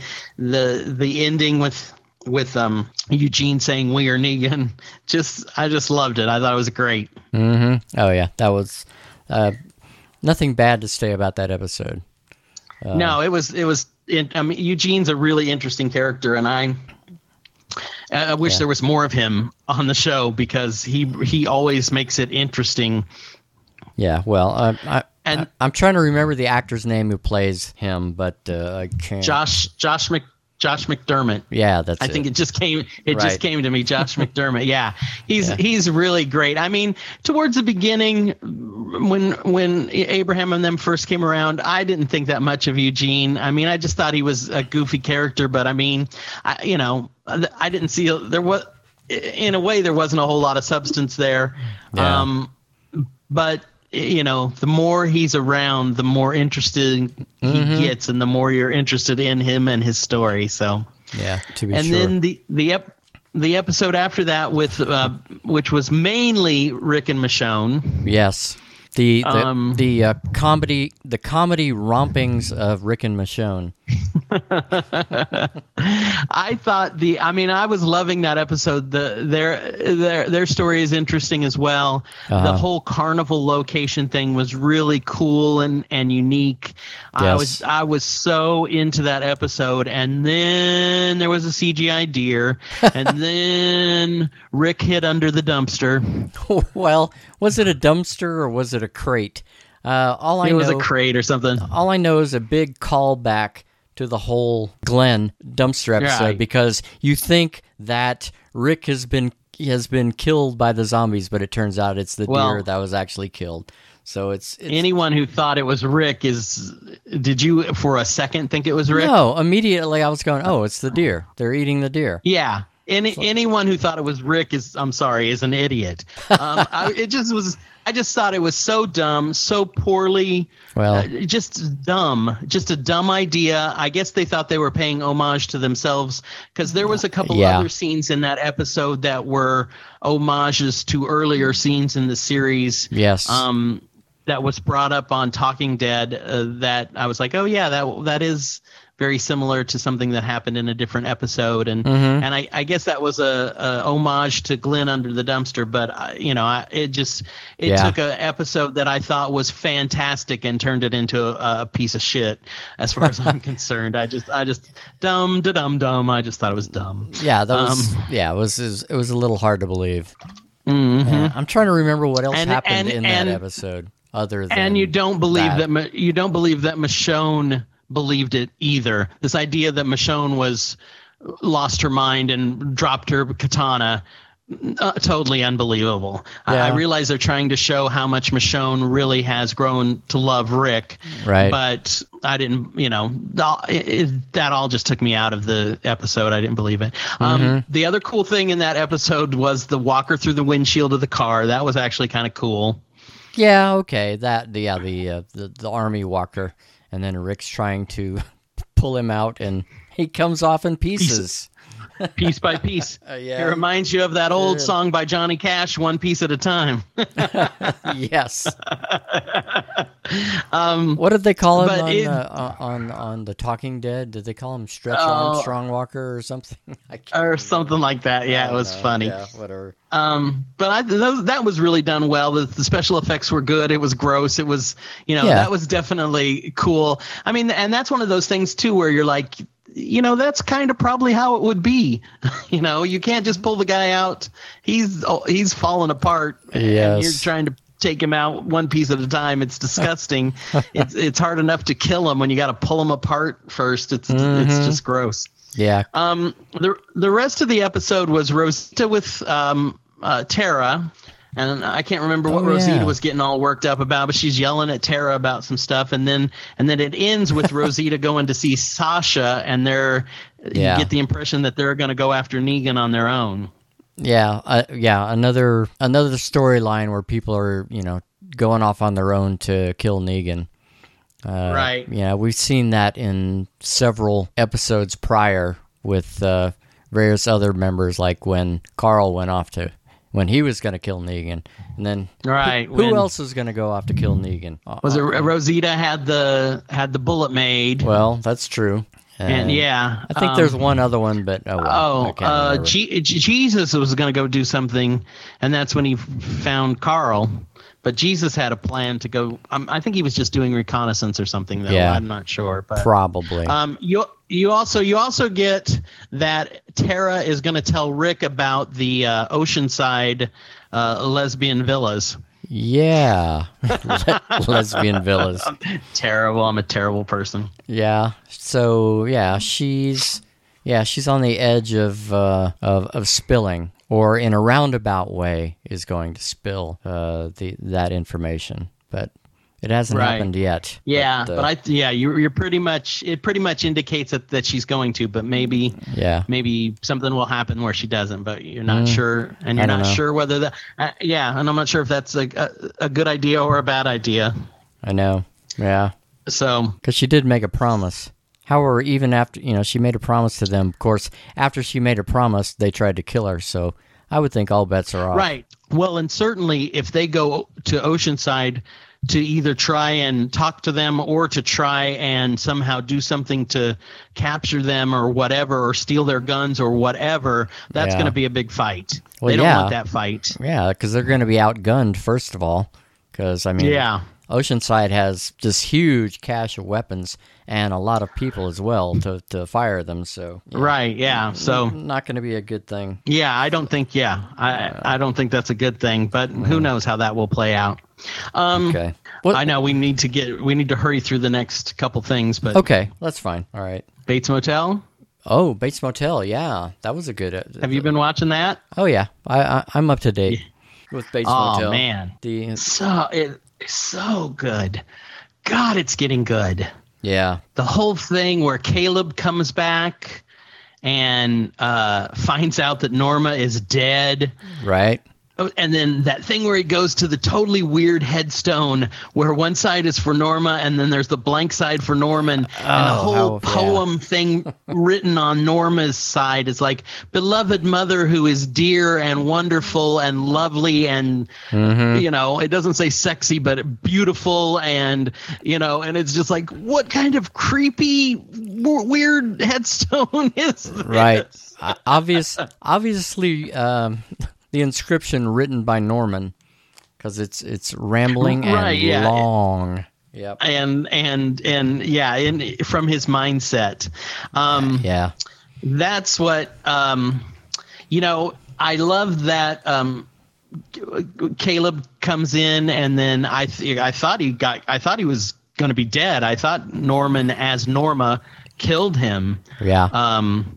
But apparently that's not what happened, and And then, there's this weird dude whose name is Chick who Chick. Wow. Sees all of it. Mm-hmm. He's weird. What's his game? I mean, he says he's going to write a book or something.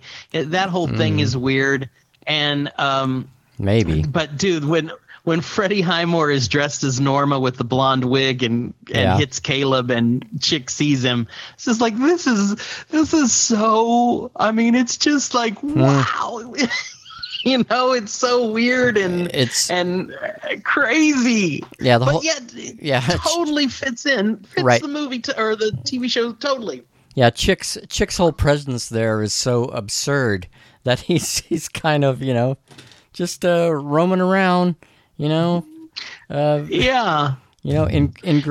ingratiating himself to both, Norman as Norma and Norman as Norman as well at this point, Right. Yeah. Totally. I mean, who knows what his game is? It's just weird. And then just kind of totally like, oh yeah, he totally gets what's going on right away. And it's just, and doesn't seem, I love it too. He doesn't seem fazed by any of it. Doesn't seem phased at all. And he did go, I love it. Right. He did go buy a typewriter. So maybe he is really planning to. And says he's going to write a book. Yeah. I think he says a crime fiction or not fiction. He says a crime book or true crime. Yeah. Mm-hmm. True crime. Yeah. I just love the scene at the end of that episode where he attacks where Norma attacks Caleb and then turns around and Chick's there and Norman as Norma says, well, now Chick, I'm alive. I'm still alive or whatever. And I'm just like, right. So nutty. Yeah. I mean, it's really getting to that point where, it's Freddie Highmore is so amazing in this role. And there's a scene in the next episode when Caleb's tied up in the basement and Norman comes in to talk to him, but he's Norma in his mind. Yes. And he tells Caleb that he says something about how Caleb and Norman are in love with me. You and Norman are in love with me, and that's why she can't trust him or something. And I'm like, wow, that's Norman as Norma saying that Norma thinks that Norman is in love with her. I mean, there's so many levels going on there. You can't even describe it, Yes. And and then the whole thing of Norma, obviously in Norman's mind, convinces Norman that he needs to go downstairs and kill Caleb. And he goes down there and he's like, oh, I can't do it. He's so bizarre. One side of his brain Norman saying he must be killed. And but Norman as Norman can't do it and actually lets him escape. Of course, we know how that turns out. It didn't turn out very well for Caleb. But not at all. But I just love that. I love that whole thing with it's done so well. The thing where is Norma just who is Norma really? Because we see her as herself, played by Vera Farmiga as herself, right? Farmiga. Yes. And sometimes she's crazy, sometimes she's sane, sometimes she's mad, sometimes she's loving, sometimes she's flirty. She's several different things. But then there's also Norman's version of Norma, where she is all those things and maybe more. And like we were talking about on the last episode, is his feelings for his mother, are they all in his mind and he's the dirty perv, or is she a perv that did something that played up to that? Or how responsible is she for how he is and how he sees her? Yeah, well, that's is that all point. In his mind? Yeah. I mean, I just I can't get past the fact that I think that she's culpable in a little bit of it, but you just don't know how much. Whether he totally whether it's all in his mind or whether she elicits that from him and, plays it up. I can't think what the word I'm looking for is, but she kind of fans the flames of it because she realizes it. Or is she completely innocent and she's just one of those moms that doesn't realize that sometimes she says things that really aren't appropriate, or, it's just, it's such an interesting dynamic. We'll never know now, because now everything is through the lens of Norman's brain. So unless they decide to show us some more flashbacks of Norman's upbringing, it's hard to say. Maybe he's just a bad seed and happened to have a weird mother at the same time that just magnified that built-in fucked upness, for lack of a better term. So it's hard to know. It's. Course, it's hard to know, and we probably won't ever know for sure. Of course, through flashbacks, we now know a little more about Norma and Caleb's childhood, and that they were obviously, kids living in fear, being locked in, their room together, or at least that's, Caleb's memory of it. Of them growing up and them being very, very close. And at some point in time, obviously, Caleb became this, rapist of his sister, which seems to be verified now through Caleb's recollections, or at least the things he said, and he's still being very apologetic about it. Of course, maybe the rest of that story hasn't been told. Of course, we can't hear it ananymore because Caleb's dead at this point. Well, we presume. Yeah, we presume. I mean, I thought he was dead at the end of the episode before that, and he was just knocked out. Too. So that guy. Yeah, I mean, he can survive anything. He's a tough motherfucker. He really is. He's a tough motherfucker, and he's a sad sack. He's the saddest sack I've ever seen in a TV show. Is. And he is, man. Maybe rightfully so, but I don't know. And then the end of the episode, Alex, like a dumbass, gets shot. Which God, yeah, his whole escape scene, and then ending up getting shot by a teenage girl because he's broken into somebody's car. Yeah. I was like, oh, Alex. First, it's funny because there's so much. That show is so often great, but the thing where Alex takes the gun from the guy in the bathroom and all that is just, you see those things and you're like, this is horse shit. This wouldn't happen. But you just have to go along with it, and why wasn't he being transported, in a prison wagon or something like that? They had sympathy for him because he got beat up. Yeah, sure. It is very unbelievable that storyline. But it was funny because when he's at the car and I guess that was a girl that was holding a gun on him, but I couldn't tell for sure. It sure seemed like it was a young girl. Yeah, I'm pretty sure it was, but yeah, we'll find out. And I was just like, okay, what's he gonna do here? He's gonna take the gun from her or whatever, and then she shoots him. And I was like, oh my god, yes, finally some realism in this part of the storyline. Yeah, she fucking shoots him and doesn't even do it on purpose. Really, she just does it by flinching or instinct or whatever. Yeah. I thought that was great. So what's gonna happen there? Who knows?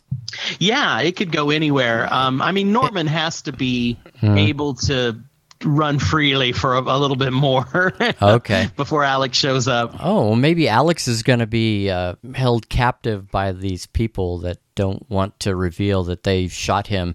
And so it's going to be like a remake of Misery, where Alex is chained to a bed, recovering from his injuries.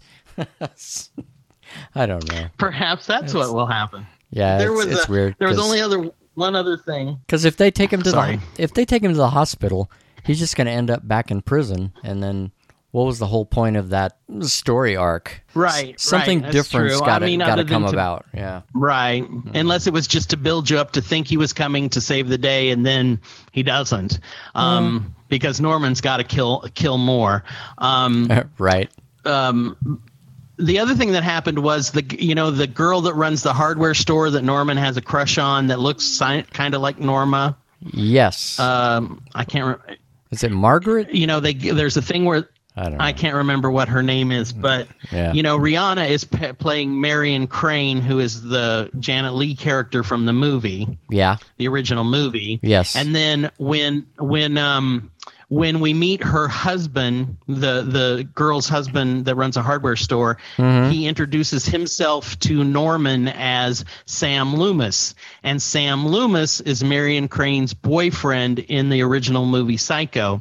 Sam Loomis is the one who's having an affair with her in the hotel at the beginning of the movie, and then she steals the money, and then she drives out to Bates Bates Motel to meet up with Sam Loomis. Wow. Okay, I'm glad you noticed that because because then there's a whole thing where Sam Loomis and Marion Crane's sister investigate, and they're the ones who really find out what happened with Norman killing his mother. So it's going to be interesting to see how much, when things start progressing here, how much of that is going to be the original movie's storyline, and how much of it is, how far away they're going to get from that. I know. It's going to be interesting. So yeah, I wonder how many episodes are left in this season. I know there are 10 episodes total, and I think we've seen 3. So I think there's 7 more. Right. The last one we saw was called Bad Blood, I believe. I can't. I know it's the third episode of.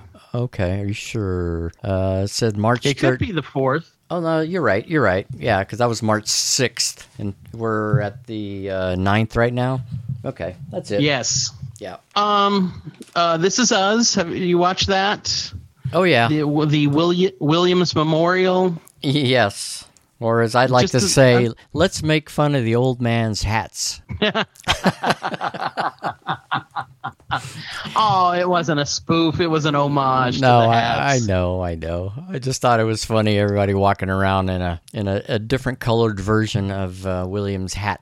William's hat. Yes. I loved the thing with Randall answering the door, and it's the mailman, and the mailman starts talking to him about William, and he realizes that William touched the lives of a lot of people. Oh yeah. And he didn't realize it. I don't know. I mean, that's been done. Yeah, before. It has. And I don't know who the actor was that played the mailman, but he could have done it to where it looked campy and comedic, but he played it just right. It was, it was done perfectly. I truly believe that he was grieving over finding out about William's death.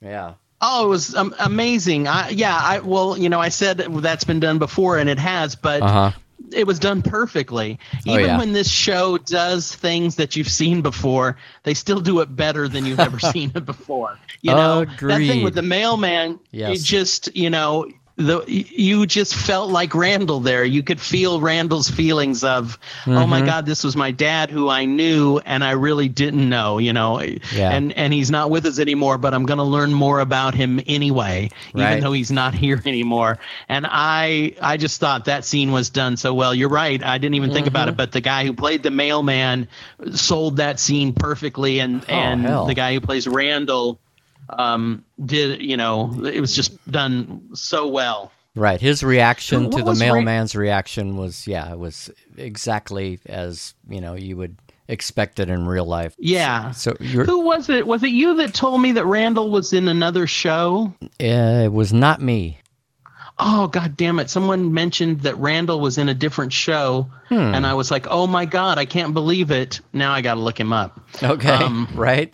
Yeah, absolutely. But, I guess the big shocker in the Randall storyline is he walks into his boss's office, well, actually into a company meeting and quits. He quit his job. Yes. Yeah, I love that too. I love the whole pear story. I'm fucking allergic to pears. I worked here 10 years. Yeah. You don't fucking know me. Right, and bye. Basically, it was like bye. And the shitty Hallmark greeting card that was included with it. Oh yeah, that was. And I'm sorry, this is what someone told me this week, and I totally was like, oh my fucking God! Did you watch The People versus OJ, the one with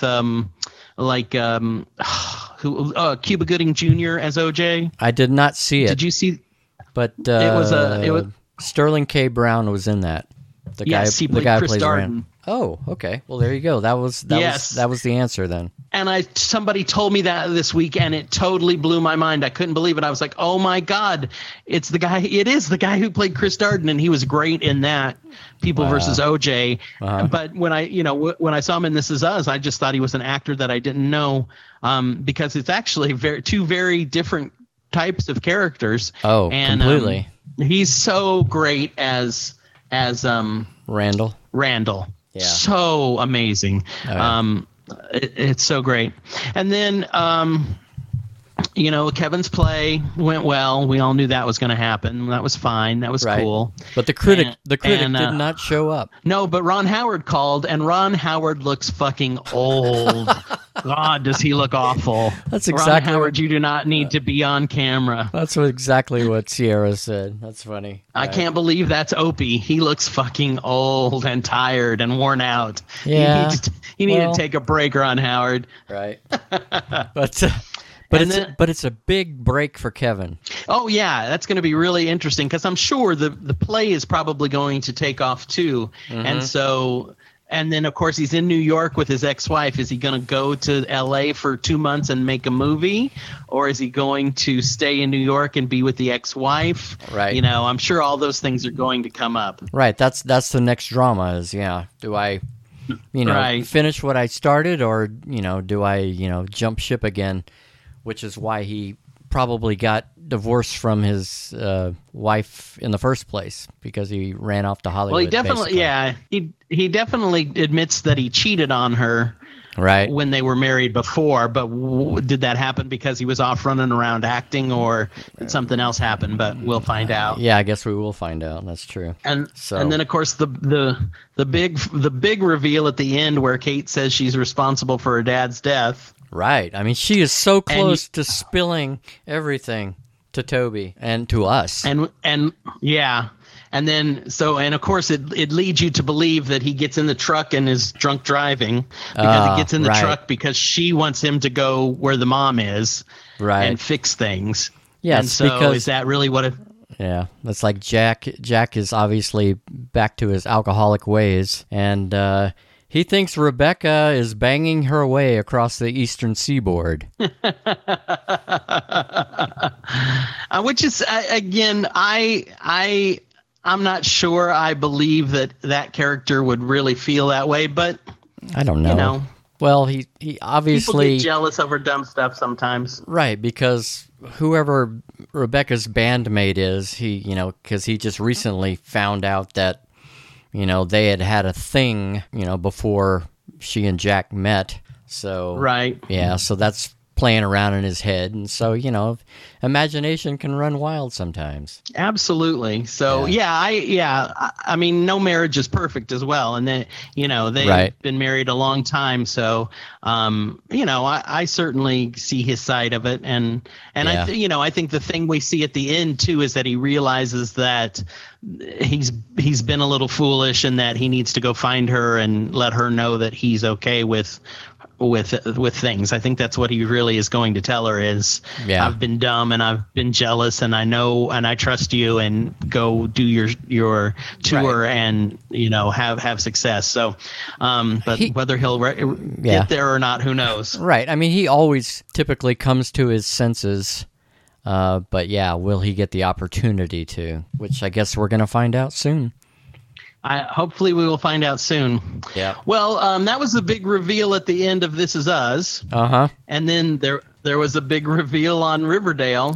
Good segue. Where we finally thank you. We finally find out that Polly is actually a real person, and she's pregnant, which is kind of what we suspected. Yeah, we did.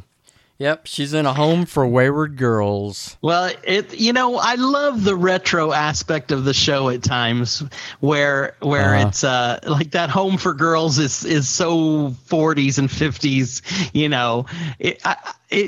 One of the things that's really cool about Riverdale is that whole mix of, and Bates Motel has the same thing, that whole mix of retro and modern.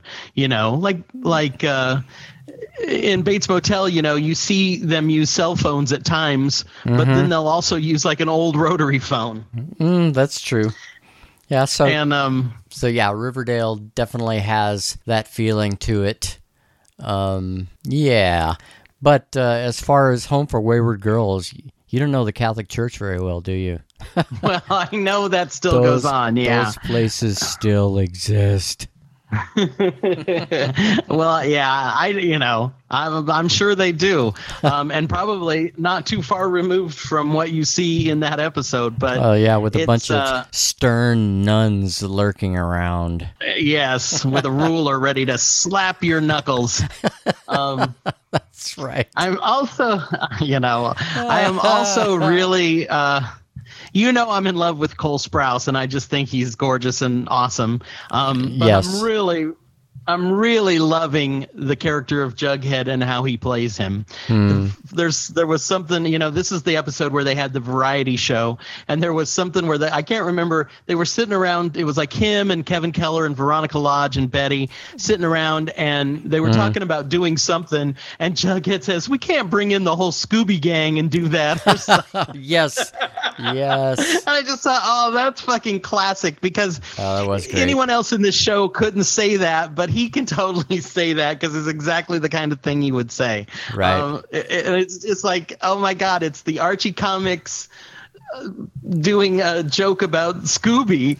If Archie wasn't as originally completely as lame as Scooby, as pure and wholesome as Scooby-Doo. Right. So it's like it's not being self-referential, but it's being kind of comic referential or similar cross-referential or it was just such a great reference and just delivered in the perfect way. And I was like, I laughed out loud. I just thought that was funny. Right. The episode, go ahead. I'm sorry. Well, I was about to say that the show did a clever thing by making the Jughead character like this instead of making him just a comic foil for everyone else. I mean, he's right. In this, he's more he's more kind of almost an omnipresent character more than anything else, or omnipotent, or I call him emo Jughead because he's like an emo, But when we're recording this, there was an episode that aired on the night that we're recording this that you haven't seen that I've seen, and Jughead is a big part of that episode.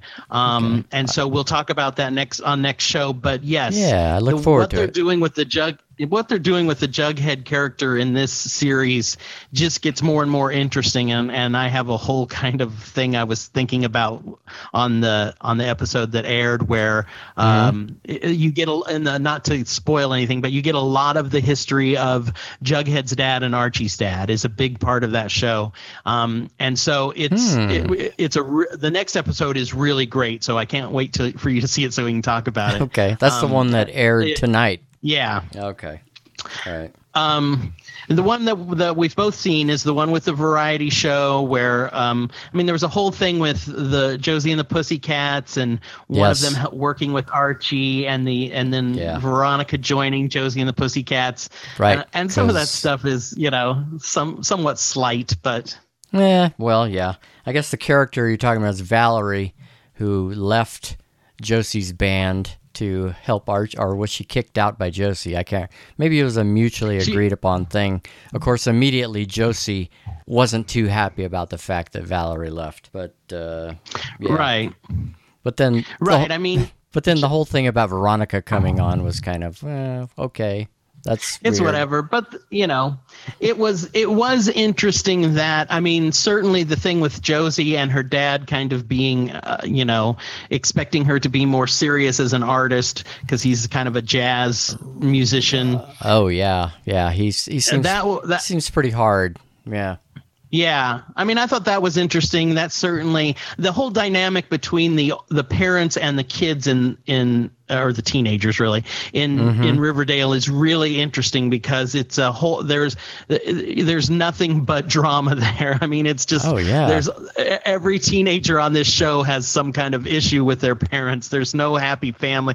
I mean, Archie and his dad kind of get along okay, but they've had some disagreements and things as well. So, well, true, but I guess in this episode, the whole deal between Veronica and her mom was a big deal. Right? Yeah. Yeah. What was it? What's her name? Hermione. Yeah. Is Veronica who forged Veronica's signature on a contract that allowed them to do what now? It allowed Archie's dad, Fred Andrews, to be the contractor, the construction company that's building whatever they're building. I can't remember exactly what it is on the land where the movie theater used to be, the drive-in used to be. Okay, thank you. Thank you for reminding me. Yeah. Okay. And that has something to do with Veronica Lodge's dad, who's in jail, has something to do with that as well. Right. He's orchestrating from prison. Yes. Yeah. And so one of the things also that happened on that episode with all the drama between Josie and her dad was 2 or 3 times in that episode they mentioned Josephine Baker, and I thought, wow, that's really cool. There's some kid out there who's gonna Google Josephine Baker and get sent down a slippery slope of finding out just how cool she was and how groundbreaking she was and how interesting she was, and that, I mean, I was just like, oh yeah, I think I just love it when shows that are aimed at younger people kind of bring up something that some kid out there is like, oh, who's that? What's that about? And then next thing you know, they're watching YouTube videos of Josephine Baker and reading the Wikipedia page and discovering a new person from history to admire. So that was cool. Yeah. Kind of directed education through television. Just don't you feel that way? When I was younger, like just from like liking David Bowie and reading about him and different things, and you'd read an interview with Bowie where he'd mentioned someone like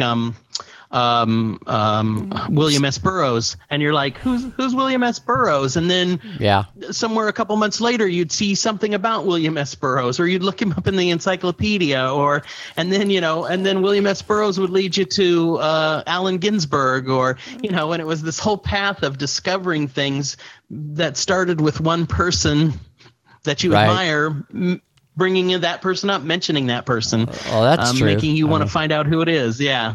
Of course, when we were younger, it was a lot harder to gather information like that. Nowadays, it's so much easier.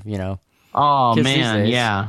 They can YouTube or Google or whatever it takes to get untold amounts of information. So it's a golden age for kids. It definitely is. Yeah, definitely. So my least favorite part of the show, I guess Jughead has to kiss Betty, so we all know he's heterosexual. Whatever. Okay. Yeah, I was thinking, I knew that broke Lodger's heart there. That's what I recall. Whatever, Riverdale. Yeah. But again, the next episode, that relationship is involved with the next episode, and so that's a storyline that's kind of continuing the Betty and Jughead storyline. So that it's interesting. At least I think it's an interesting direction. It made me think: what if the Archie comics are all based about how Archie loves Veronica and Betty? What if this TV show was all about how Betty loves Jughead and Archie and can't decide between the two of them? It throws little kinks in there. You never know. Well, time will tell in that regard. Yeah. Oh, one thing I wanted to mention, and Sierra was the one who brought this up. She was talking about the character of Valerie, who broke away from Josie and the Pussycats and was helping Archie out. And she was like, That girl ain't high school age. She's 30.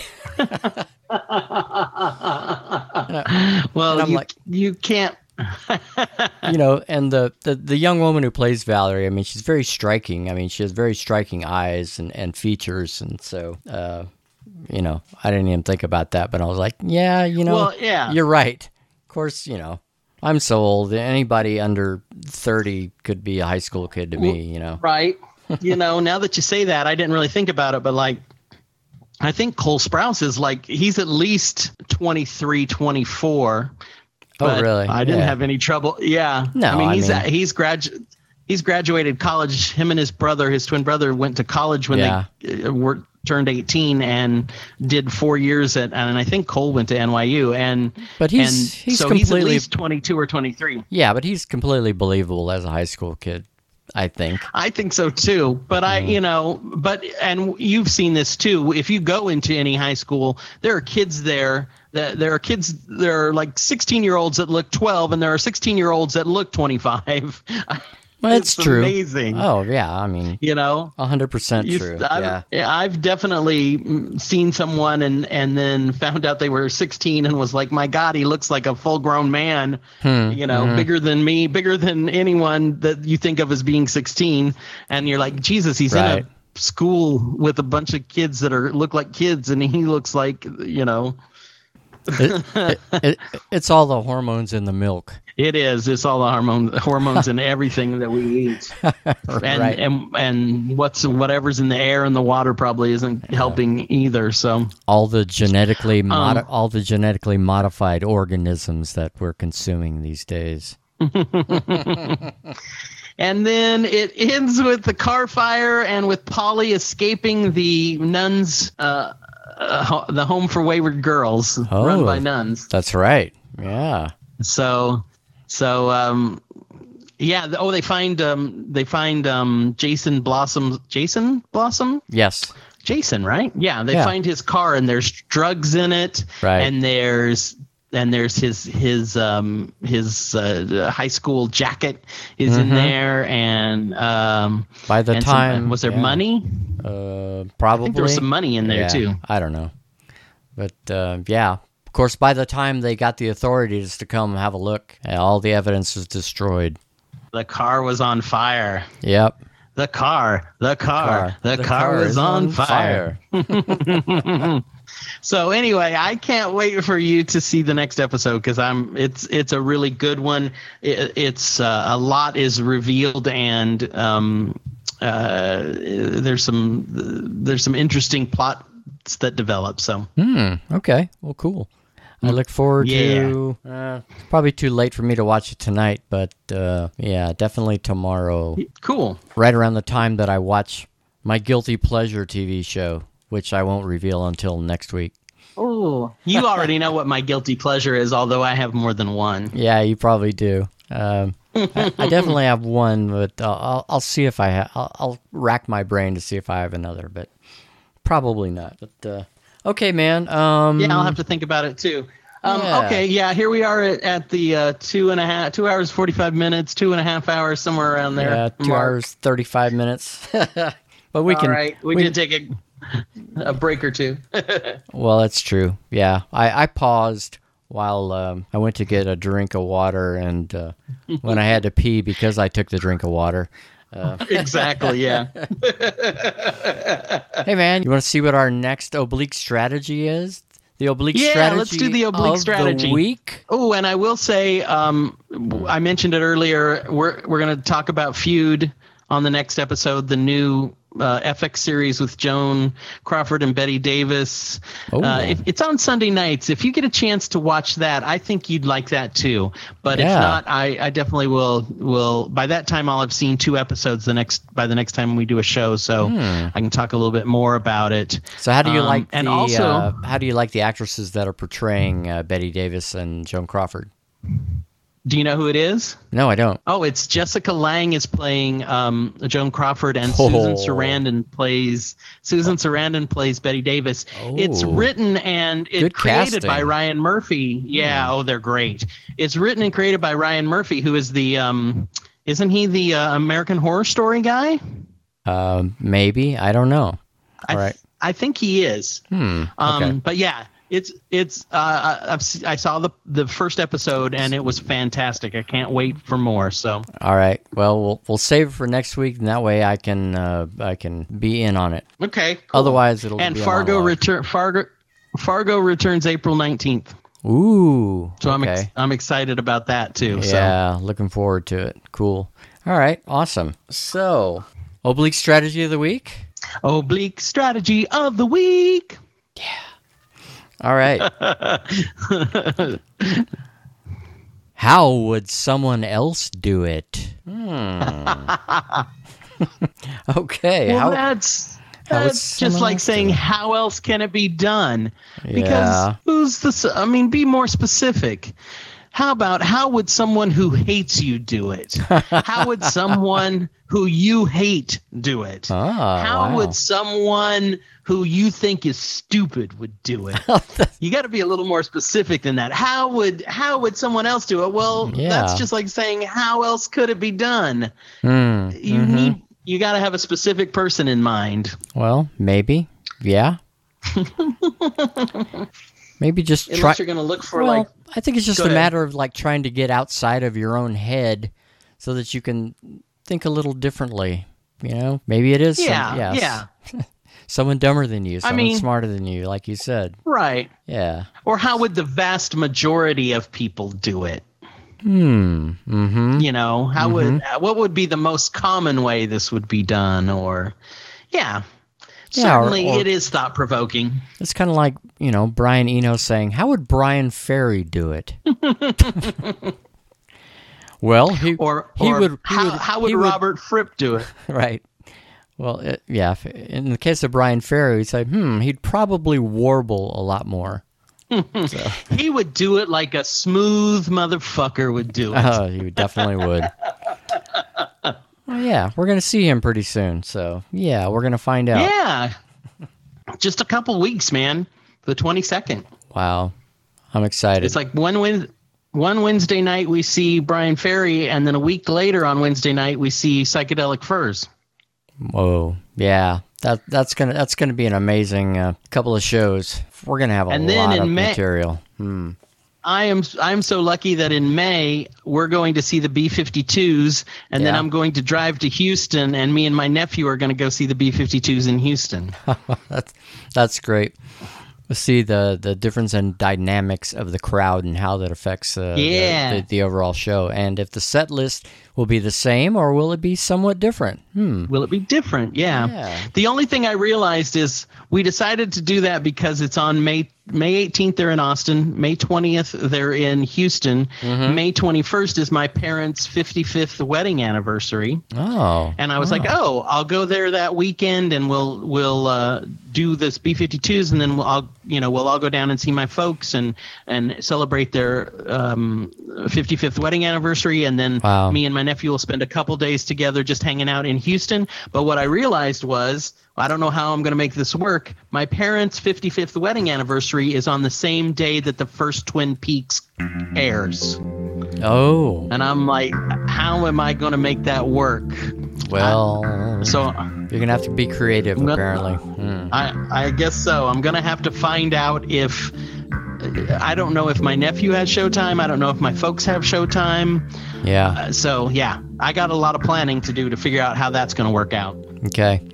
Well, here, we hadn't really talked about Twin Peaks, so you can play the Twin Peaks music here. Boom, boom, boom. Boom, boom. Those are people who've died.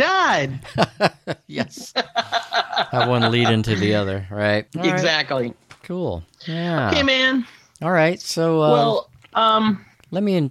I'm sorry. I'm sorry that my computer broke and it took us 2 weeks to get to a new show. Well, it's not exactly something that you had much control over, so that's true. Yeah, but it's okay. Thank you for all your help with getting a new computer and our whole experience at Fry's. And it was nice to hang out and see you at least. Well, it's true. We did get on a Monday evening. That was kind of fun. And going to Fry's is always fun for me. I like to browse, and it was fun being your moral support while you got a new computer. So it was cool. Yeah, and we went to Threadgill's and ate dinner beforehand, which is always I love Threadgill's. Always glad to go there. So it's good times. Yeah, and you had a crush on the waiter, so it all worked out. What was going on there? There was something going on. I didn't know. I think he didn't realize I was gay at first, so he was just treating me like he would treat any other dude. And then he was like, "Oh, this guy's gay. I've got to flirt with him if I want a tip." Right. And so it was. But he did a good job of it. So yep, he did fine. He was working it. Okay. He was. All right, man. I still got tartar sauce left, man. Ooh, okay. Gave you a little extra, didn't he? He got a little extra tartar sauce, yeah. Right. Good times. All right, man. Yeah. I guess it's time to entreat our listeners to slide in next week for another fabulous episode of A Slippery Slope. Lodger out and proud. Yeah.